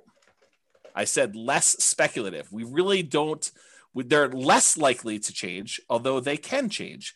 Debt pay down less so, but tax benefits definitely a possibility. So realize, and go dig into this. I don't have time to teach like the whole class on return quadrants tonight, but there's some nuance there for you to understand about how that all works and what's really going on, and really dig in and find out like what makes up the return there and how does that really play out and what really impacts whether I'm going to see that going up or down, and what can I do about making sure that happens or doesn't happen, and what risks are there for me and how that all kind of plays out. Cash now is on the right-hand side. That tends to be your cash flow and your tax benefits. That's the money you can usually spend right away within the first year, within each year, I should say. Cash later is the stuff on the left-hand side. That tends to be appreciation and debt pay down. That's the equity you're building up in your property that you can only usually access when you do a refinance and get the money out, cash out refinance, or you sell the property. Okay, and then realize one of the things that I think most people didn't realize, and I definitely didn't understand like I do today, is this concept of return on investment versus return on equity and how those change over time. Specifically, how your return on equity actually decreases. It goes down over time. So that's something I didn't realize how that worked exactly, and now I understand it much, much better, and I think it's an important lesson, something I wish I had known long time ago. Also, the subtle point of once you pay off a property and exhaust your depreciation benefit, the tax benefits of depreciation, eventually all you're left with is unleveraged depreciation, whatever the raw appreciation is for your city that doesn't get magnified by having a loan on a property, and your capitalization rate, your cap rate in a property. So eventually your property returns, basically they are asymptotic and eventually become unleveraged depreciation and cap rate. So I think those were two things that were there. Okay. Any questions or anything before we get into new stuff? Nope. I handled a couple that we don't need to have just for time reasons. Okay, cool. So Nomad, this is one of the things I wish I had known about early on. I started investing primarily using the BRRRR strategy, buy, rehab, rent, refinance, trying to buy properties where I left very little or no money in a deal. And also buying creatively, like buying subject to or with wrap financing. Those were the two strategies that I primarily was using very early on. And one of the big issues with both the BRRRR strategy and buying creatively is this: poor property selection. You don't get to choose from all the properties available in the MLS when you have to buy it at a deep enough discount where you can buy it, rehab it, rent it out, and refinance it and pull your money out. There's a very limited number of properties where you could do that. And so you end up selecting oftentimes sub-ideal type properties that you wouldn't otherwise pick to be in your portfolio, but the only reason you're picking them to be in your portfolio is because you can buy them at a discount and add them to your portfolio for little or no money. And those do have a cost associated to adding them to your portfolio, because if you wouldn't have added it to your portfolio, maybe there's a reason why you wouldn't have added to your portfolio. And even though you're getting it for free, sometimes free isn't good enough to add it to your portfolio. Okay. So poor property selection. And that also applies to the creative financing ones. If you're trying to go buy a property creatively from a motivated seller, you're doing marketing and you're asking for a seller to call you because they've got some type of real estate challenge that you think you can possibly solve. I think that is a major factor, because not everybody is going to be motivated and allow you to buy their property that way. And so it's also poor property selection. It's really hard to find ideal properties to do that. And that's one of the things I did differently the second time around is I didn't just buy anything for my portfolio. I was very selective in what I was going to add to it. And those properties, the BRRRR ones and the creative ones, they do not tend to align with the quality properties that we talked about when we said fair price. We talked about buying a great company at a fair price versus buying a fair company at a great price. That's what I'm talking about here. It's another way of me saying this. Another issue that I had with the BRRRR and creative buying properties creatively subject to and wrap financing was living expenses.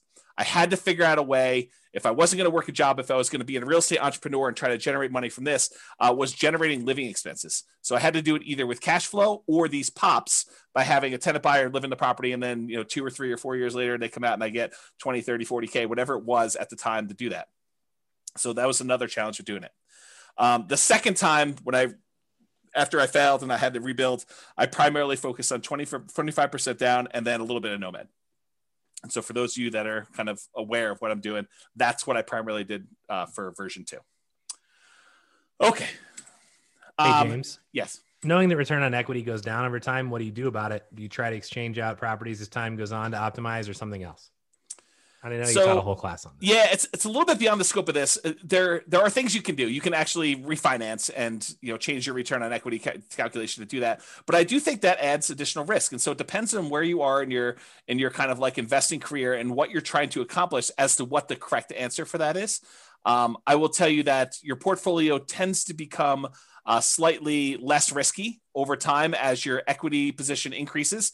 And I think that lower return is a reflection of your reduction in risk because of the less debt that you have. Your kind of like debt to equity ratio, your debt to net worth ratio.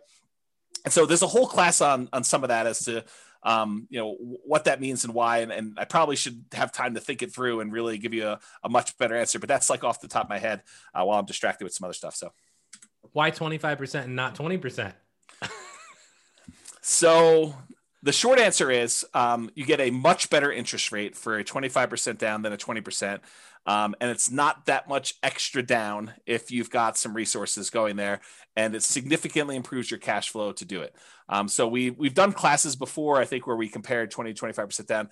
The which ones they were escapes me right now, but this is not a new discussion.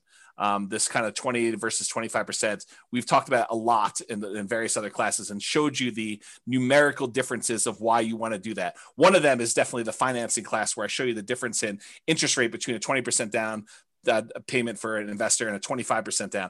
It is way, way better. Like your cash flow significantly increases because number one, you're borrowing less. And number two, your interest rate is crazy better than doing the 20% down. So that's the short answer for that one too. Okay. So one of the things I wanted to point out, we talked about this idea of the first 100K, the kind of one that, Charlie Munger says is kind of a bitch to get to. And I wanted to show you just very briefly why Nomad can be an amazing way for you to get to that first 100K.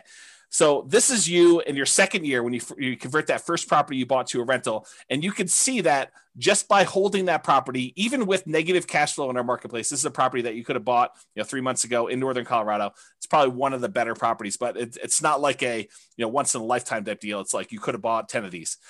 So it has negative cash flow on it, has some positive tax benefits so that the overall cash flow is positive. Appreciation on it was 11,000 or so, and debt pay down was almost $8,000. And so on that particular property, you made about $20-something thousand just by buying this. So that's in year one when you do it. When you do year two, the property made $23,000 in year two and $22,000 for the second property you bought. So between the two of those and the one from the year before, you're at like $68,000 towards your first 100K, which is crazy to think about. That's just you doing 2 Nomad rentals, 3 properties total, 1 you're living in and 2 rentals. And then if you end up getting to year 3, you have 25 from the first one in that year, 23 from the second one in that year, 23 from the third one in that year. And so you had a total of whatever this is, $70,000 plus what you had before. So you're at $141,000 by the end of year 4, 3 years with you as rentals. So you're way over that. Now you did have to contribute, down payments in order to get here. First one could have been 0, but probably 3% down, 5% down for doing some of those. But that's what's powerful about Nomad is it allows you to get these amazing kind of returns on the numbers. And I probably should do a whole class just on this concept of kind of getting to your first 100K, why Nomad is so fast for doing it. But one of the reasons why it's so fast is you're seeing 23% return, 25% return, 30% return on the amount that you invested, on your equity, actually, in this case, because it's a return on equity quadrant when you're doing that. And so I probably need to dive deep and do an entire class on that. But this is the short version as to what I didn't know, whenever it was 20 years ago when I first started.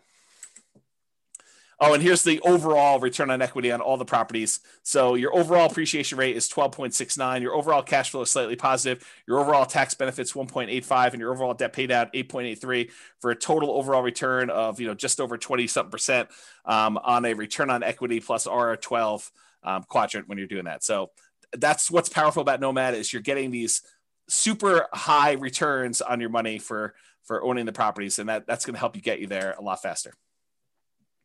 Okay. I think I'm making up some time. I'm halfway through, 36 slides. Focus.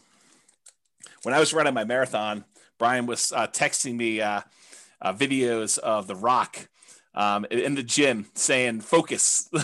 That's what he was doing when I was doing that on my phone. Focus. My phone is actually named Focus. Really? Should be named like lack of focus, like distraction. No, that's not your phone. So focus is going to be relatively short, but I think in some ways this is one of the bigger ones, right? I think this is the one that cost me a lot of time, cost me a lot of energy, and probably didn't help as much. It's this idea of shiny object syndrome where, you hear about a new course on, I don't know, reverse wholesaling or option auction strategy or, flipping houses remotely or virtual wholesaling or whatever it is that's the new attractive thing of the day, or day trading or buying domain names or whatever it is. And you end up thinking that may be better than the strategy I'm doing. It would be a disservice for me to actually continue doing what I'm doing when this other thing could be 2 times better or even 10% better. It's just this kind of like, you think that you're missing out on something. And I think I had a lot of that missing out sort of psychology going on, especially when I was younger, and I was looking for the optimal vehicle in order to get me where I was going to go.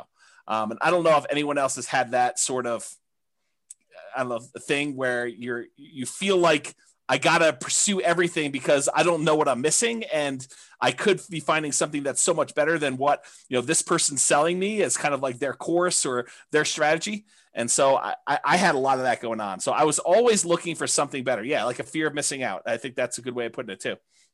What I came to realize later on is an expert with well-used old tools is better than a novice with the latest, most high-tech, best tools available, because I think the expert has skills in using their tools and they can accomplish what they need to accomplish a lot of times with really great skill and have a really great finished product, where someone who's brand new, even though it's a slightly better vehicle, slightly better tool set that they have, a lot of times they just don't use it very well and they don't perform very well. And so I don't know, I would think really hard about jumping ship all the time and trying something new. I would just focus and be patient and implement a strategy that, is in the top 25%, 20%, 10%, whatever you find is your particular strategy. But I wouldn't jump around to gain a little bit of extra thing, because the grass is always greener on the other side. You think that something else is going to be way much better, and you try it and you're like, oh, I didn't realize this was going to be part of this thing, or I was going to have to deal with this nonsense and stuff like that. So I think that's another part of it. Yeah. I mean, if you've ever seen me use like a regular saw versus a power saw, like my cut is much straighter with a regular saw because that power saw is out of control. Yeah. I mean, that's probably true, I guess. And then here's the other part of focus. Here's a quote from the Bible: "Where there is no vision, the people perish, but he that keepeth the law, happy is he." And that's from Proverbs 29:18, King James Version. And I think about this a lot, because I think about how it was hard for me, and I think it's hard for a lot of people, that unless somebody lays out the entire plan in detail and thinks through the entire project and like says, these are the steps. This is where you'll be. This is what you need to do. I think for most people, it's hard for them, especially when they're brand new and they don't know what they don't know. They don't know what they're missing. They don't know what they need to do until someone lays out that in detail. It's really hard for you to have the vision of what you need to accomplish and how it gets you to your goal. And so this occurs to me, like when we started teaching Nomad, I realized right away that I need to put out, even if you guys don't use the 10-year plan of buying 10 Nomad properties, you need to have at least seen a 10-year plan so that you know, hey, someone has thought this whole thing through, and this is how you can get from 0 to owning 10 rental properties and what those numbers look like. Now, you may decide you only want to do 1 or 2 or 3 or 4 or 5 or whatever it is, but at least someone has laid out, 10, Brian says, but someone has laid out the entire plan for you and given you a vision. This reminds me of like someone who is trying to build a house without creating a blueprint first, or without creating some type of plan. It's like, does this board go here?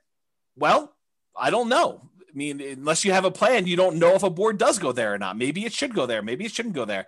But until you have a very detailed, thought through, organized plan where you know all the pieces fit together and how they fit together and what order they fit together, you can get lost in this thing where you lose focus. You just don't know what you should be doing. So I think it was really challenging for new investors to kind of develop or see that a detailed plan in the future. So that's why we ended up teaching the Nomad the way we do. It's one of the reasons why I wrote the financial planner software, is because there wasn't anything available that made it easy for us to develop these plans and change assumptions and do all that. And then it's one of the reasons why I wrote literally the blueprints, so you could take your plan and I walk you through what happens at different stages, all these different significant events and stuff like that. So I'm trying to help you with your vision process, because I think that was something that was lacking for me.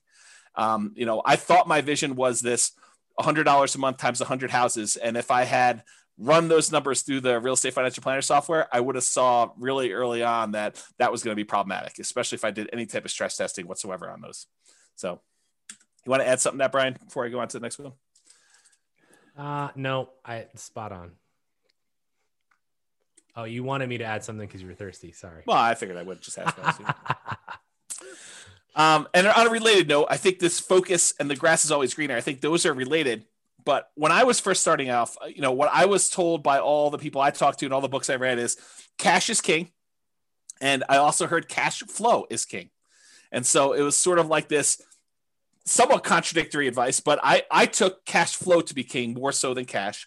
And maybe it was because I could see how I could generate a little bit of cash flow. I had a hard time seeing how I was going to generate large amounts of cash quickly to do stuff like this. So when I first started, it was still challenging in our local market, just like it is today, maybe a little bit less challenging, but not much, to find properties that had positive cash flow. It wasn't easy to do, especially quality properties. So I was doing things just like we teach in like the cash flow workshop class to improve cash flow. I was focusing on doing a lot of those things. The things that I was primarily doing was buying properties as, BRRRR, the buy, rehab, rent, refinance things, and also creative financing, because I didn't have 20 to 25% down payments. Maybe I could have scraped together 1 or 2 to do that. But after that, I was done. I mean, I would have been done buying. And so that was really hard for me. And I wanted to acquire more than just one property that had $100 a month cash flow.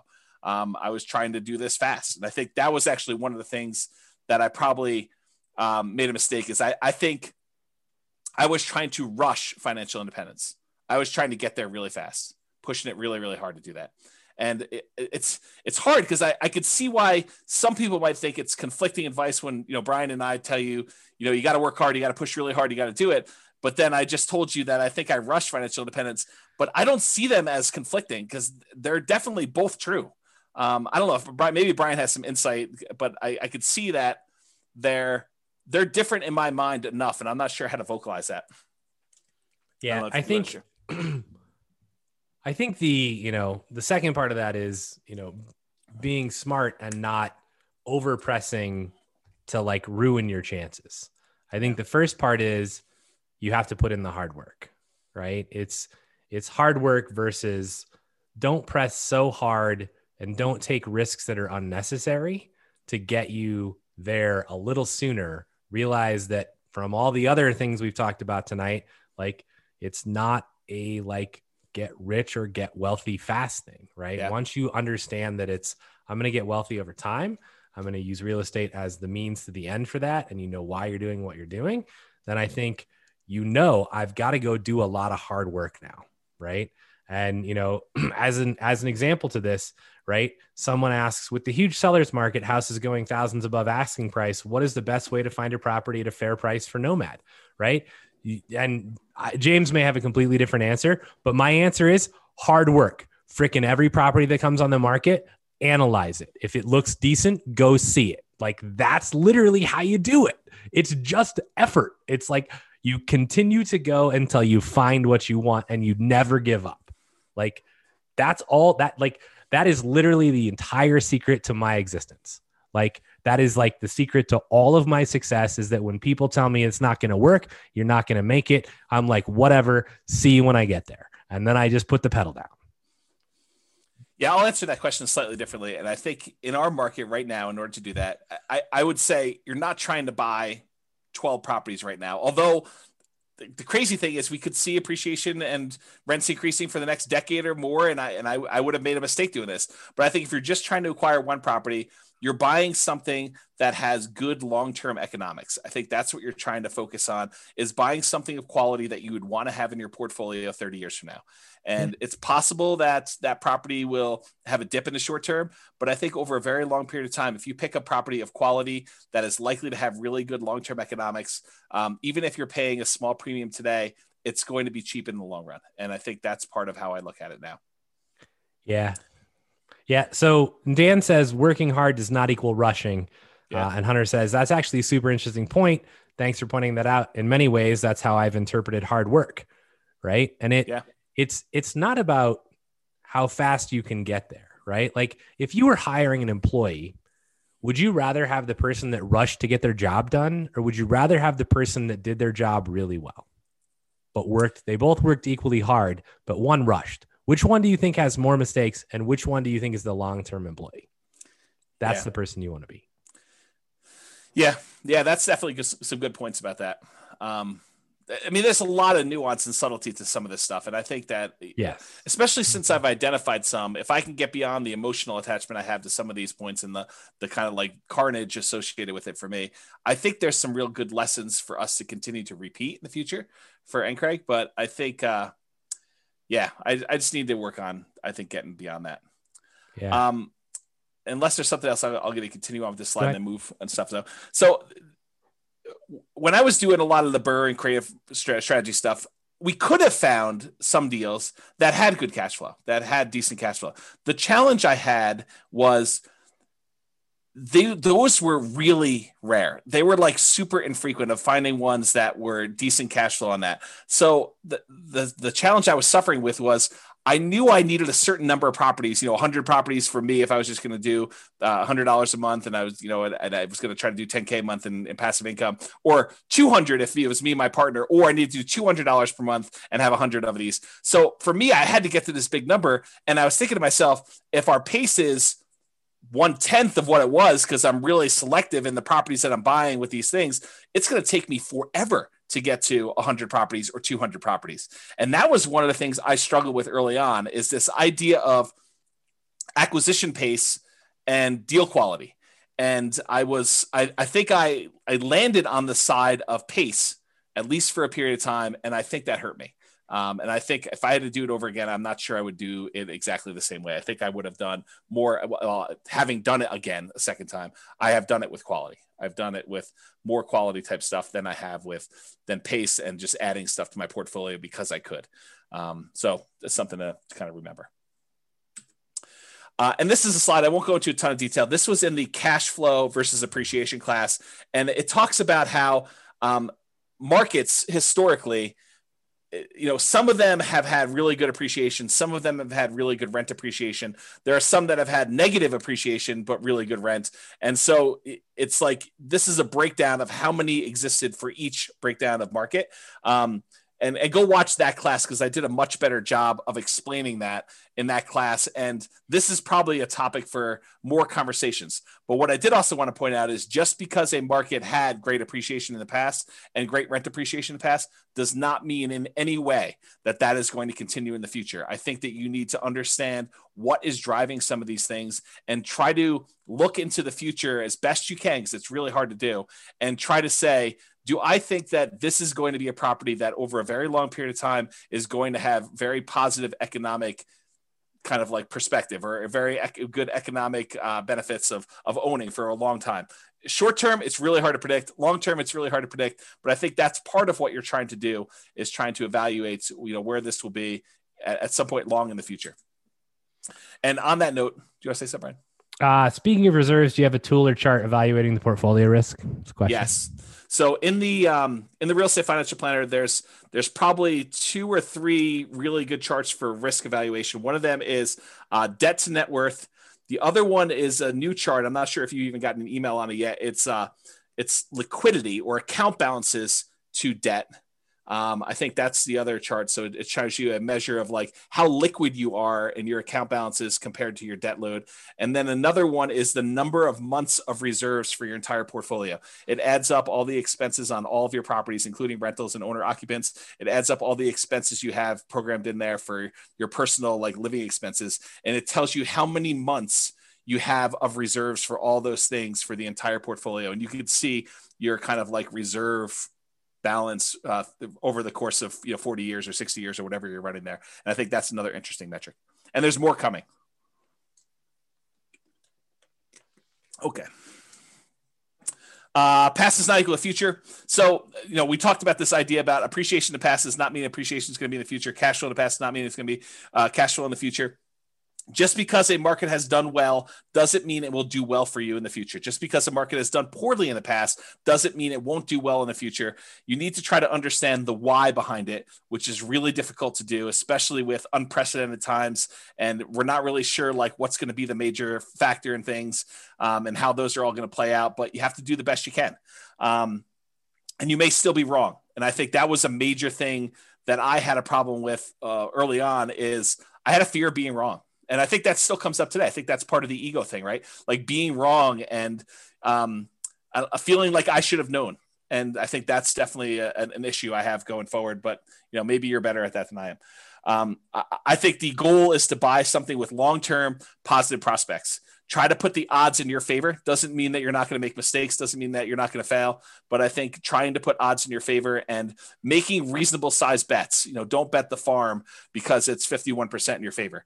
I think that's another key part of this. And that's one of the reasons why I like the nomad strategy, is that you can actually keep big reserves and buy a property and get really good returns on the small amount. And if something starts to go against you a year later, you can actually buy in again and take a better bet, because now the odds are even more in your favor because you're buying at a bigger discount or buying a slightly different market or whatever you have to do in order to continue to buy and acquire things correctly. And then market timing is a fool's errand. Trying to say the market's at its top, I'm not going to buy now, or the market's at its bottom, I'm going to buy as much as I can. I think that's really difficult to do. And there's a lot of people that agree with me. I've got a whole bunch of little quotes. I'm going to read you some of them just flying through. I'm not going to comment on all of them, but I do think that it's important for you to realize that I'm not alone in this philosophy that timing the markets is incredibly difficult to do. It's really, really hard, and it's inaccurate, and there's no one that's really been super successful at it. And some of these guys are the richest men in the world. And so it's not just James's crazy little idea. This is people like Warren Buffett and Peter Lynch and Charlie Munger and all these other guys about market timing. So Warren Buffett says, we continue to make more money when snoring than when active. And he's talking about not constantly buying and selling into the market. Bernard Baruch, or whatever his name is, only liars manage to always be out during bad times and in during good times. So it goes to show that. If you don't believe this, like I used to day trade. So if you don't believe this, try and go day trade and just try and get in when it's like bad and out when it's good, and like, good luck. I mean, it's just, no one can do it. Like, you might do it consistently for 6 months, but can you do it consistently for 20 years? Yeah. The answer is probably not. Here's Peter Lynch. Far more money has been lost by investors preparing for corrections or trying to anticipate corrections than has been lost in corrections themselves. That's Peter Lynch. Benjamin Graham, who's Warren Buffett's mentor, says, in the financial markets, hindsight is forever 2020, but foresight is legally blind. And thus, for most investors, market timing is a practical and emotional impossibility. Yeah. Another Peter Lynch things. I can't recall ever once having seen the name of a market timer on Forbes' annual list of the richest people in the world. If it were truly possible to predict corrections, you'd think somebody would have made billions by doing it. Good point.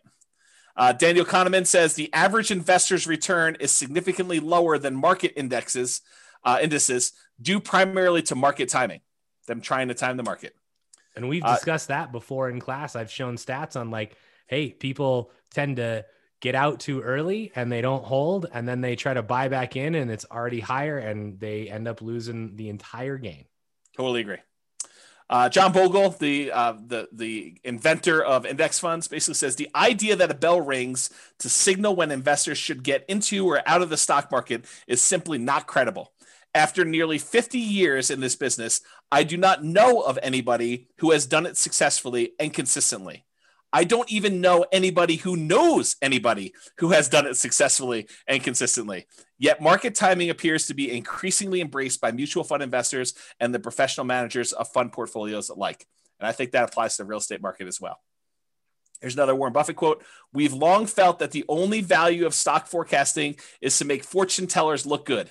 Even now, Charlie and I continue to believe that short-term market forecasts are poison and should be kept locked up in a safe place away from children and also from grown-ups who behave in the market like children.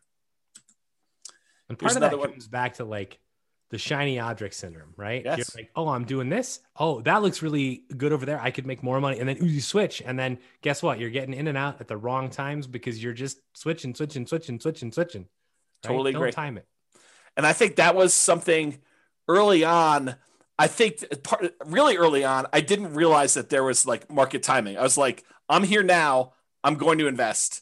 I'm going to just do this, because I don't think a lot of books were talking about market timing back then in the real estate side. It took me a while to find the stock stuff. Okay. But I think that was one of the things. And then eventually I was like, yeah, maybe you can time this. Maybe I should go and find a market that has better economics and try to do it there. And, there's a whole bunch of weird stuff. Alan Abelson says, do you know what investing for the long run but listening to market news every day is like? It's like a man walking up a big hill with a yo-yo and keeping his eyes fixed on the yo-yo instead of the hill. Our market goes up and down, but it tends overall to go up in general. Henry Earl Singleton says, I don't believe all this nonsense about market timing. Just buy good value, and when the market is ready, that value will be recognized. I think that's the concept we're looking for here, is buying something of quality.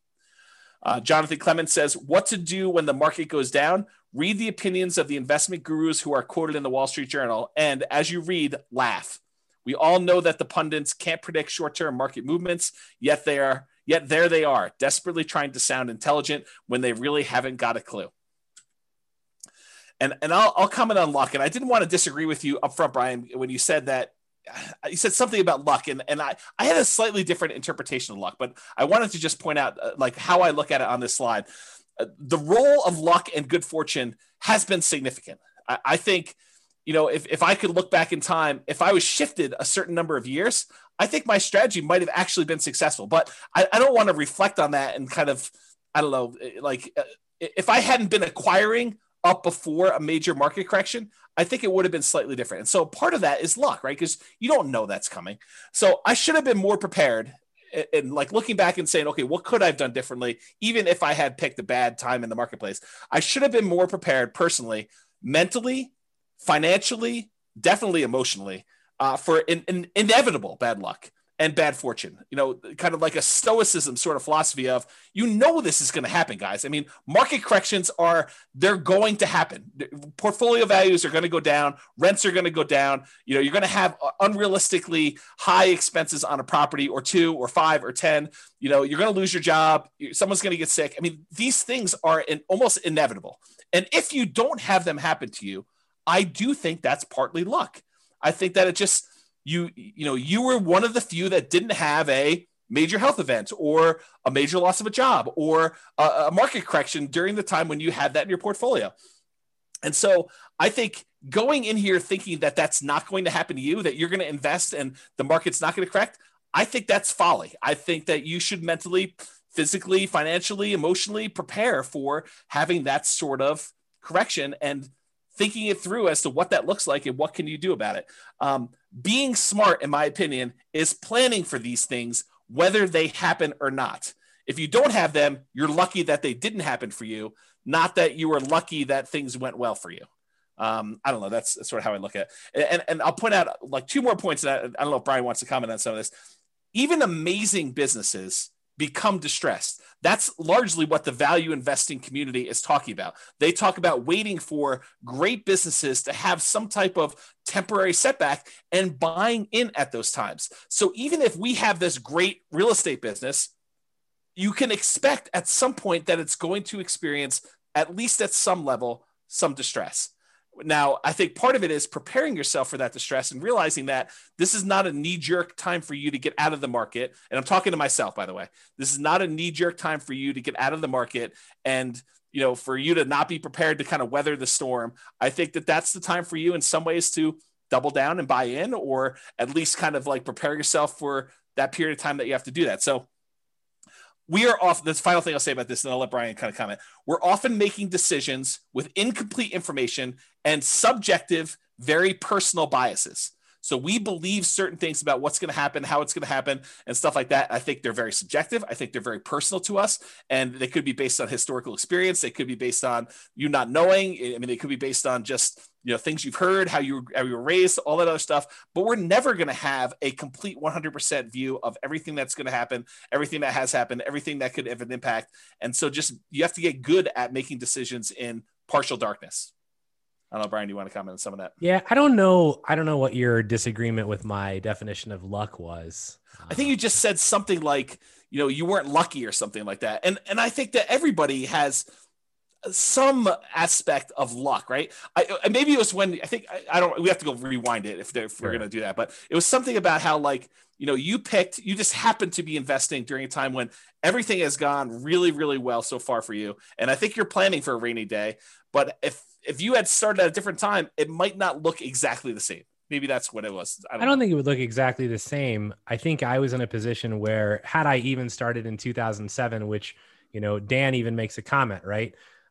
In here, the advantage of real estate as compared to stock is that you're dealing with a real tangible asset. A big chunk of my portfolio was bought just before the 2007 burst.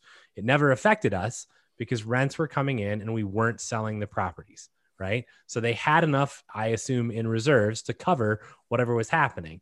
And you know, obviously in depth about my situation, but my guess is that if I had bought a bunch of properties in 2007, I would still be okay, right? But I think there are definitely events. And I think this is the hard part about life, right? So in poker, you could be holding kings and I could be holding aces, and we could literally turn our cards up. I would shove my entire, you know, pot in, my entire bankroll in every single time against you. Because I would win. I would win every single time. Right. And I'm an 81% favorite, roughly. It's 80 point something, but I'm an 81% favorite. And what poker players and what investors and what I think people in real life don't realize is that odds are odds based on an infinite amount of time. And so literally for my entire lifespan, it is possible that James just every single time his kings beat my aces. And this happened at the poker table as well. But like, it's you literally see this. And so this is what makes investing or poker playing or anything really difficult, because if I go to the poker room for a year in a row and every time I make the right decision, I get not rewarded and James wins all the money. Yeah. And I'm like, I'm making the right decision. And it turns out I could be the best poker player in the world, which I am not by a long shot. Right. But I could be, but I would never actually realize it or have any physical evidence to show me this. Yep. And so I may be the best real estate investor in the world and I invest at perhaps the wrong time. And then I get totally hosed by the market or some exterior factor. And then I just quit. And I never actually become to realize. And the problem is, even in my lifetime, I may not realize it because it's based on an infinite amount of time. Right. And this is what becomes a real just mess with your mind in poker, because you're like, then you start going, am I making the right decisions? If I'm making the right decisions, why am I not winning? And then you start changing what were great decisions into subpar decisions. And now you're making subpar decisions and you continue to lose and you make even worse decisions. And it's just downward spiral. And this breaks more poker players and more investors than you care to imagine. Yeah. So even in real estate, like looking back at what happened in the past, you don't know what was the right decision a lot of times. And you don't know what were the things that led to your demise. And so you can look back and think to yourself, okay, I thought this was correct. Should I repeat this in the future? Should I do this again? Or is that the wrong thing to be doing? And that's what caused me to fail last time. And it's really hard because you could have done the right thing and that still could have been the cause of your demise. And so that's what's really hard. Yeah. And A. Lester Buck III just posted about ergodicity. Yeah. Which I know is, near and dear. And I still have that in my inbox to watch that video from like a year ago. I'll get to it. But the actual path can wipe you out, even if you're making the good bet. That's right. This is where, if you read any of, Malcolm Gladwell's books, it's like, who are the great hockey players? It's the people that got lucky and were born in a certain freaking month.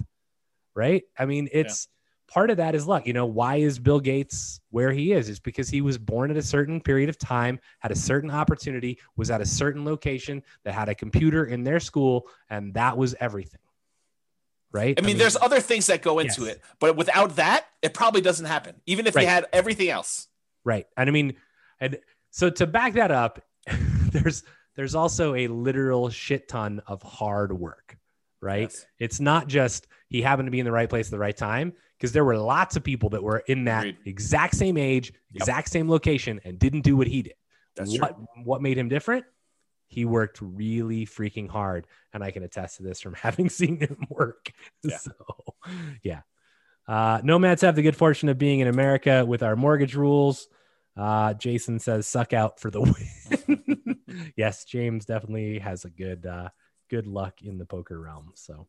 Would you recommend for someone just getting started, is it worth putting the first couple of properties in an LLC or just use an umbrella policy? So all the LLC and asset protection classes are posted. So go watch those. That is a 15-hour answer.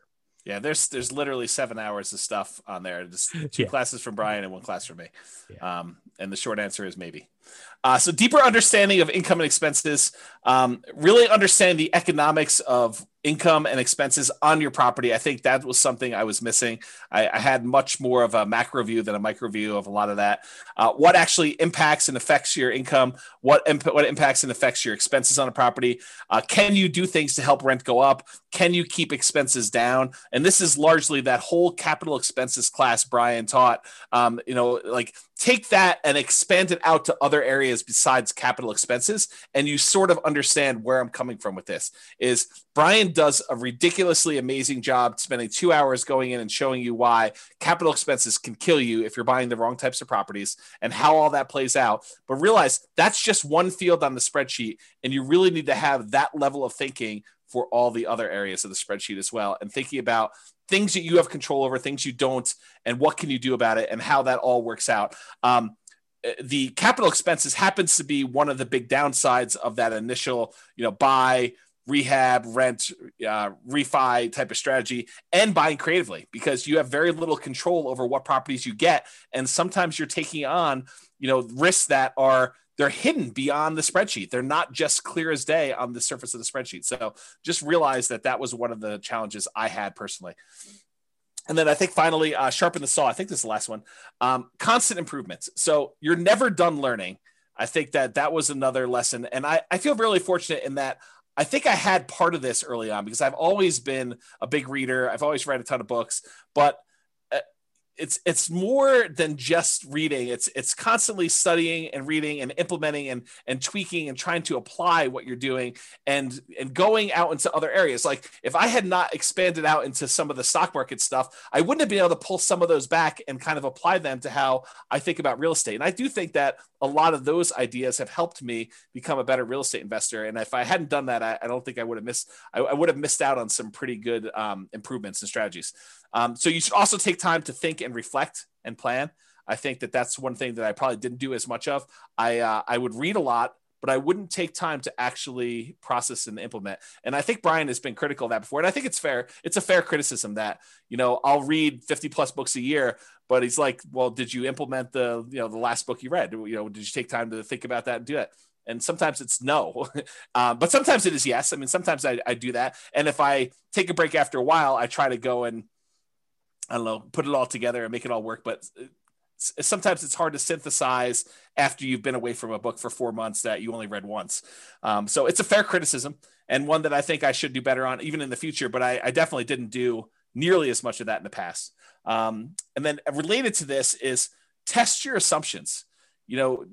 You have an assumption about how things work or why things the way that they are. And I think you need to ask yourself, is that really true? Is that a true assumption? Or is it just been that way for 80% of the time and I haven't seen the other 20% yet? And what if the opposite were true? Or what if that was not true?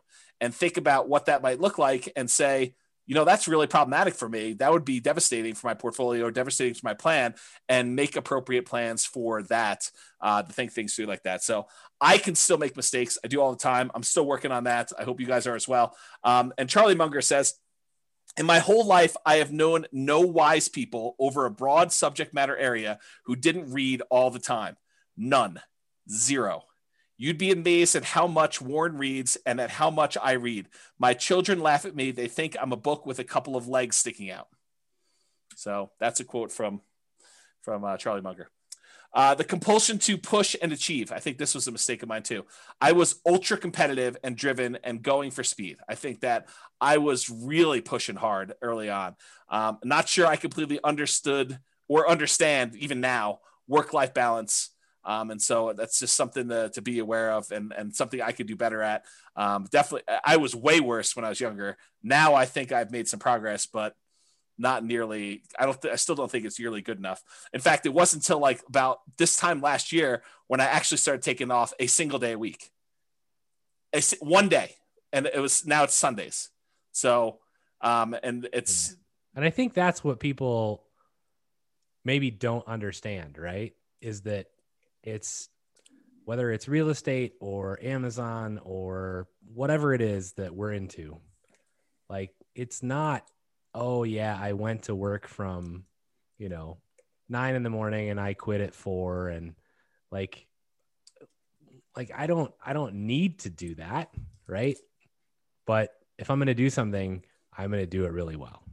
And I'm very selective about the things I choose to do, but when I select one, I'm going to kill it.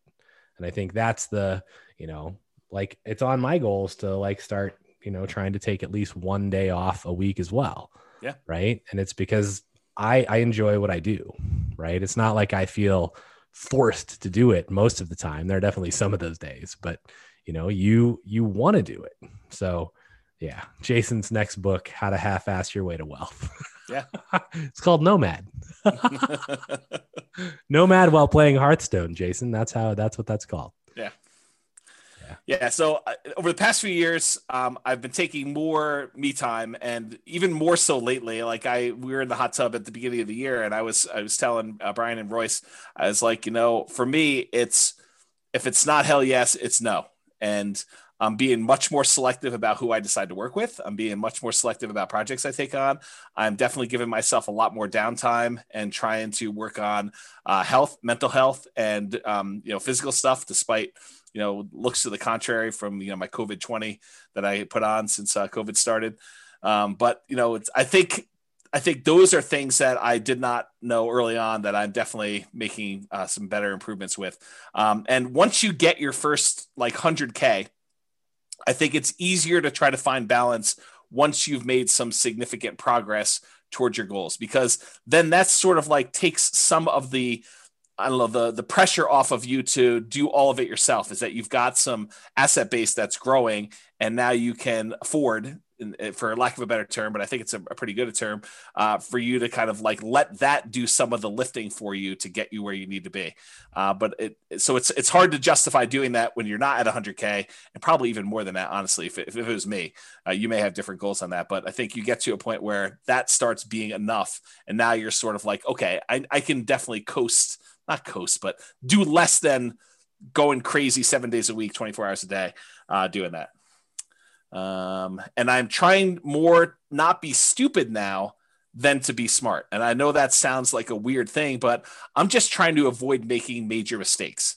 And if I had to do it over again, I bet you I would take that approach a little bit more, rather than trying to be the smartest guy in the room, or associate with the smartest people in the room and try to make really smart decisions.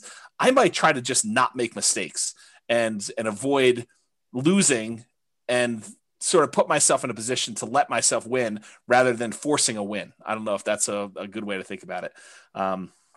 So that's kind of where I am with that. Yeah, I mean, that analogy plays really well to EV and to poker. Like, if you sit down at a poker table and you're trying to like beat someone else, yeah, you're doomed to lose your money. Yeah. And I think early on, I was more of a I'll beat you sort of personality. Like I cannot overstate how competitive I was as a younger guy.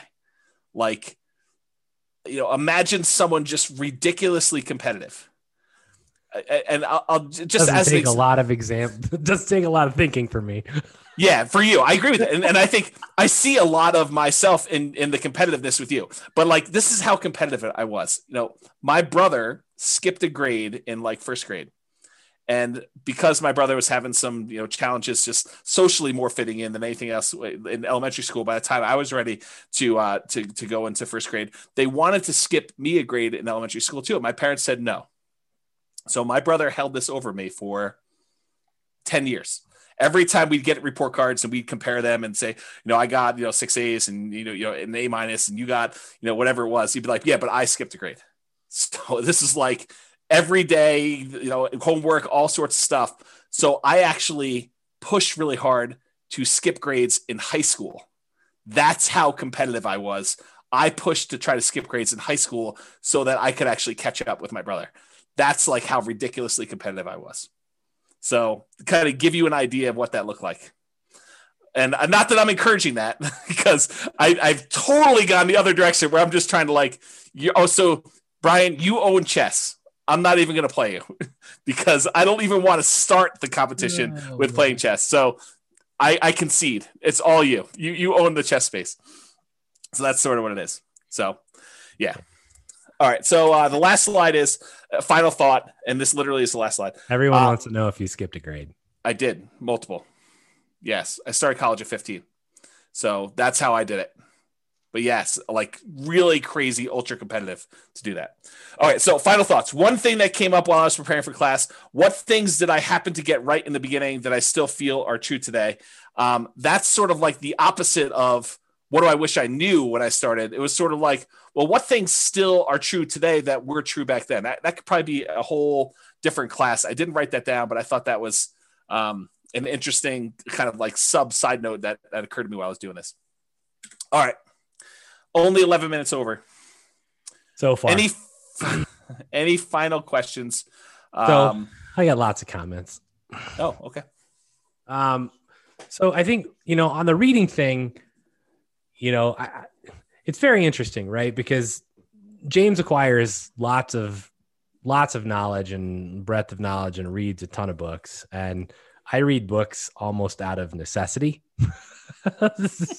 So tried to make him spit his juice out. But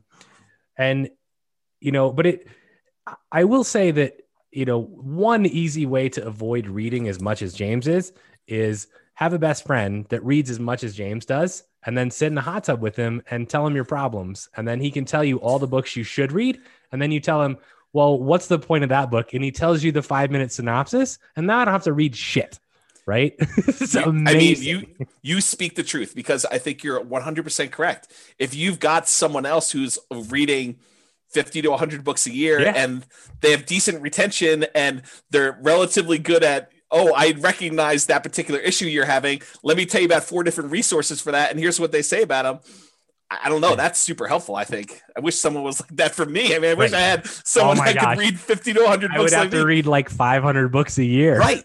Yeah. Because I would first have to read every book you've ever read, and then I would have to read 500 more a year in order to have a breadth wide enough to like be useful. Yeah. So that's crazy. But yeah, I mean, you know, and I think really, I mean, I say that somewhat in jest, but I mean, James is an amazing resource, like not just for real estate stuff, but I mean, he's just an amazing best friend and amazing resource in general. But I think my overall point in that is you need to surround yourself with people like that. Like this is part of not failing as hard when you fail, is if you have people around you who are like, okay, you know, I understand what you're going through. Let's talk about it. And you can at least, if nothing more than get it off your chest, which James hates to do. Right. But having the people around you that are going to support you through that process. I mean, huge setback in my life. I went through a divorce and James was there every day. So, and it makes a difference. So find the people that care about you. Somebody in their comment says, this is from like a long time ago in the presentation, but I highlighted it because I wanted to come back, right? It says, so much value in a great mentor, one that has a tried and true and approaches and has made money doing them. And I have this thing about mentors. This is kind of a pet peeve.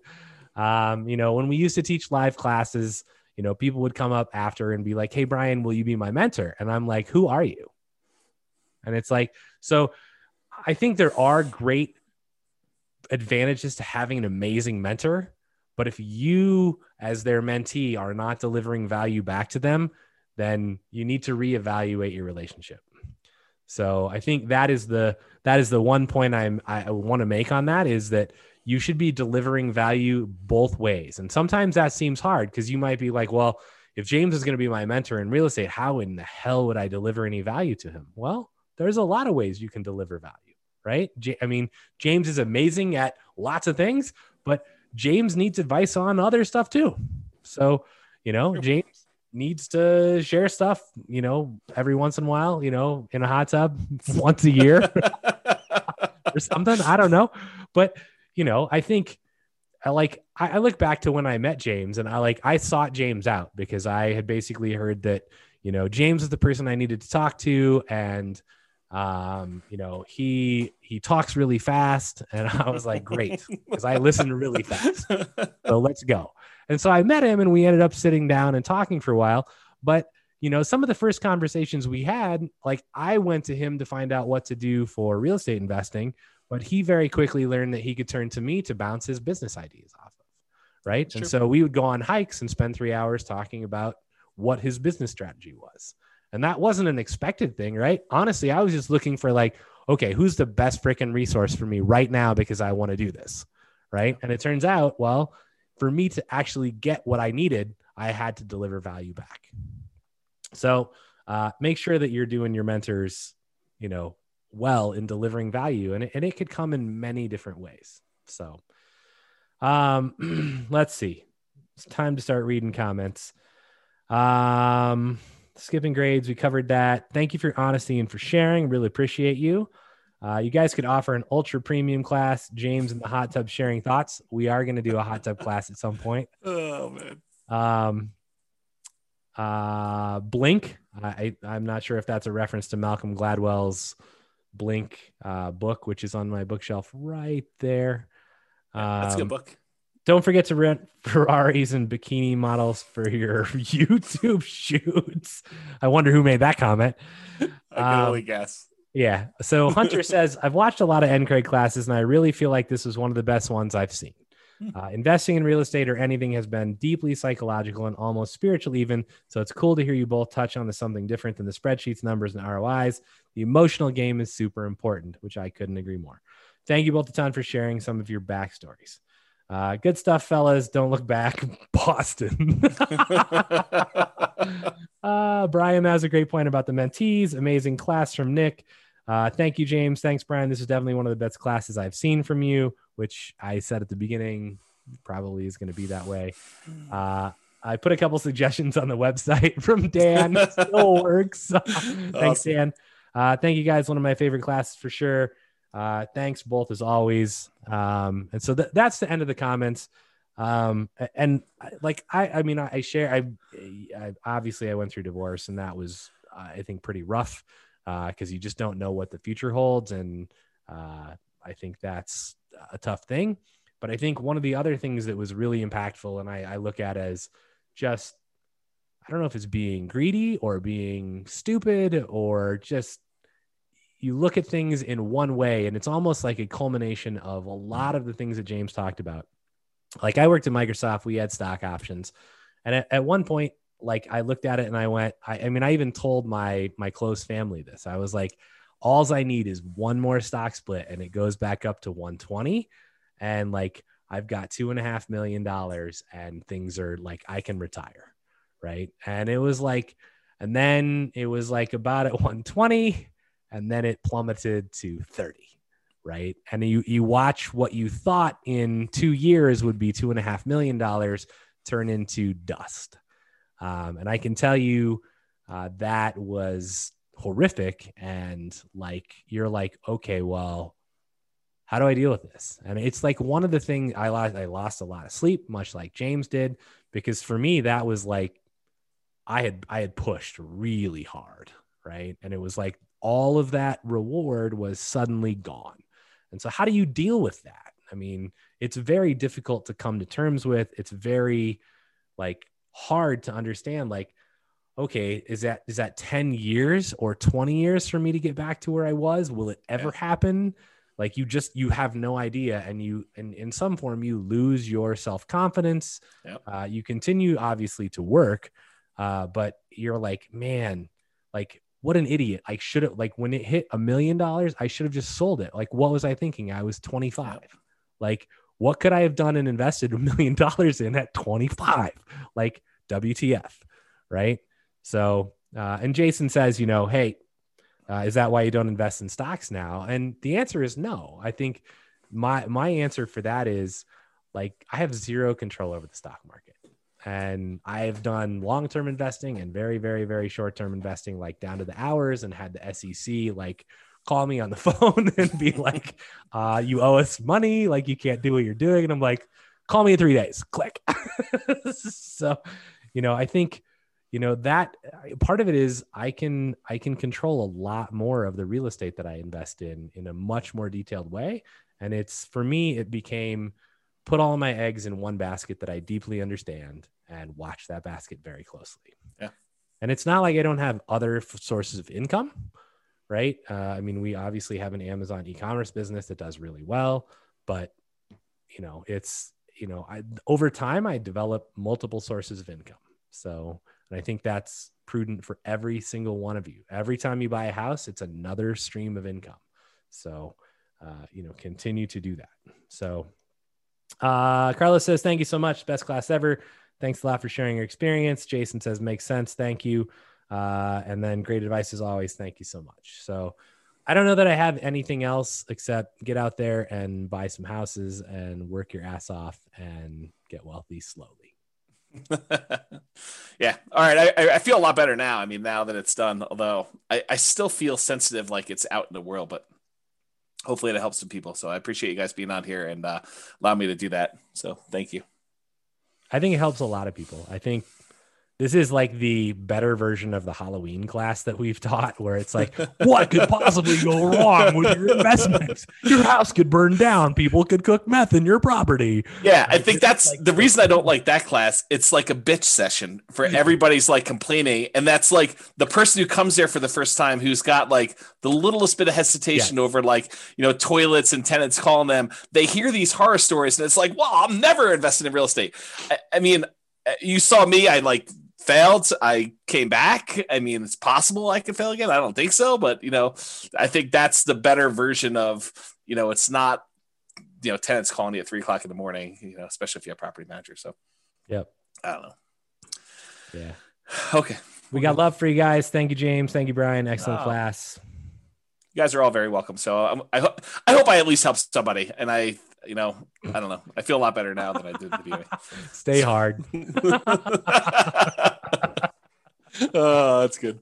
It's David Goggins. It's go read the book. Thank you again, James and Brian. I appreciate you guys sharing both your hardships and your successes. You bet. You're more than welcome. So, all right, awesome, guys. Well, I'm gonna go drown myself in ice cream. Feel a little better about myself. So, listen to Boston. Yep. Yeah, that's what Mitch says. All right, guys. Have a great evening. Thank you for being on. I do appreciate it. Thanks, Brian. Thanks for your insight and addition to the class. I really do appreciate that. And I will see everybody next week. I will talk to y'all soon. Have a great night, everybody. Later. Bye-bye for now. Bye. With home prices up, mortgage interest rates up, and rents up, but not quite enough to counteract the higher prices and interest rates, cash flow on rental properties in Elgin is harder than ever. Book a call with the Real Estate Financial Planner to apply our proprietary 88 strategies to improve cash flow on your rentals. See the show notes for a link to schedule your call and improve your cash flow today. If you're a real estate agent, lender, or professional in Elgin that wants to help our real estate investor listeners, consider reaching out to learn about collaboration opportunities with this podcast. We'd love to add more value to our listeners by having you assist our investors buy, sell, and finance their real estate investments. See the show notes to schedule a call to discuss collaboration opportunities.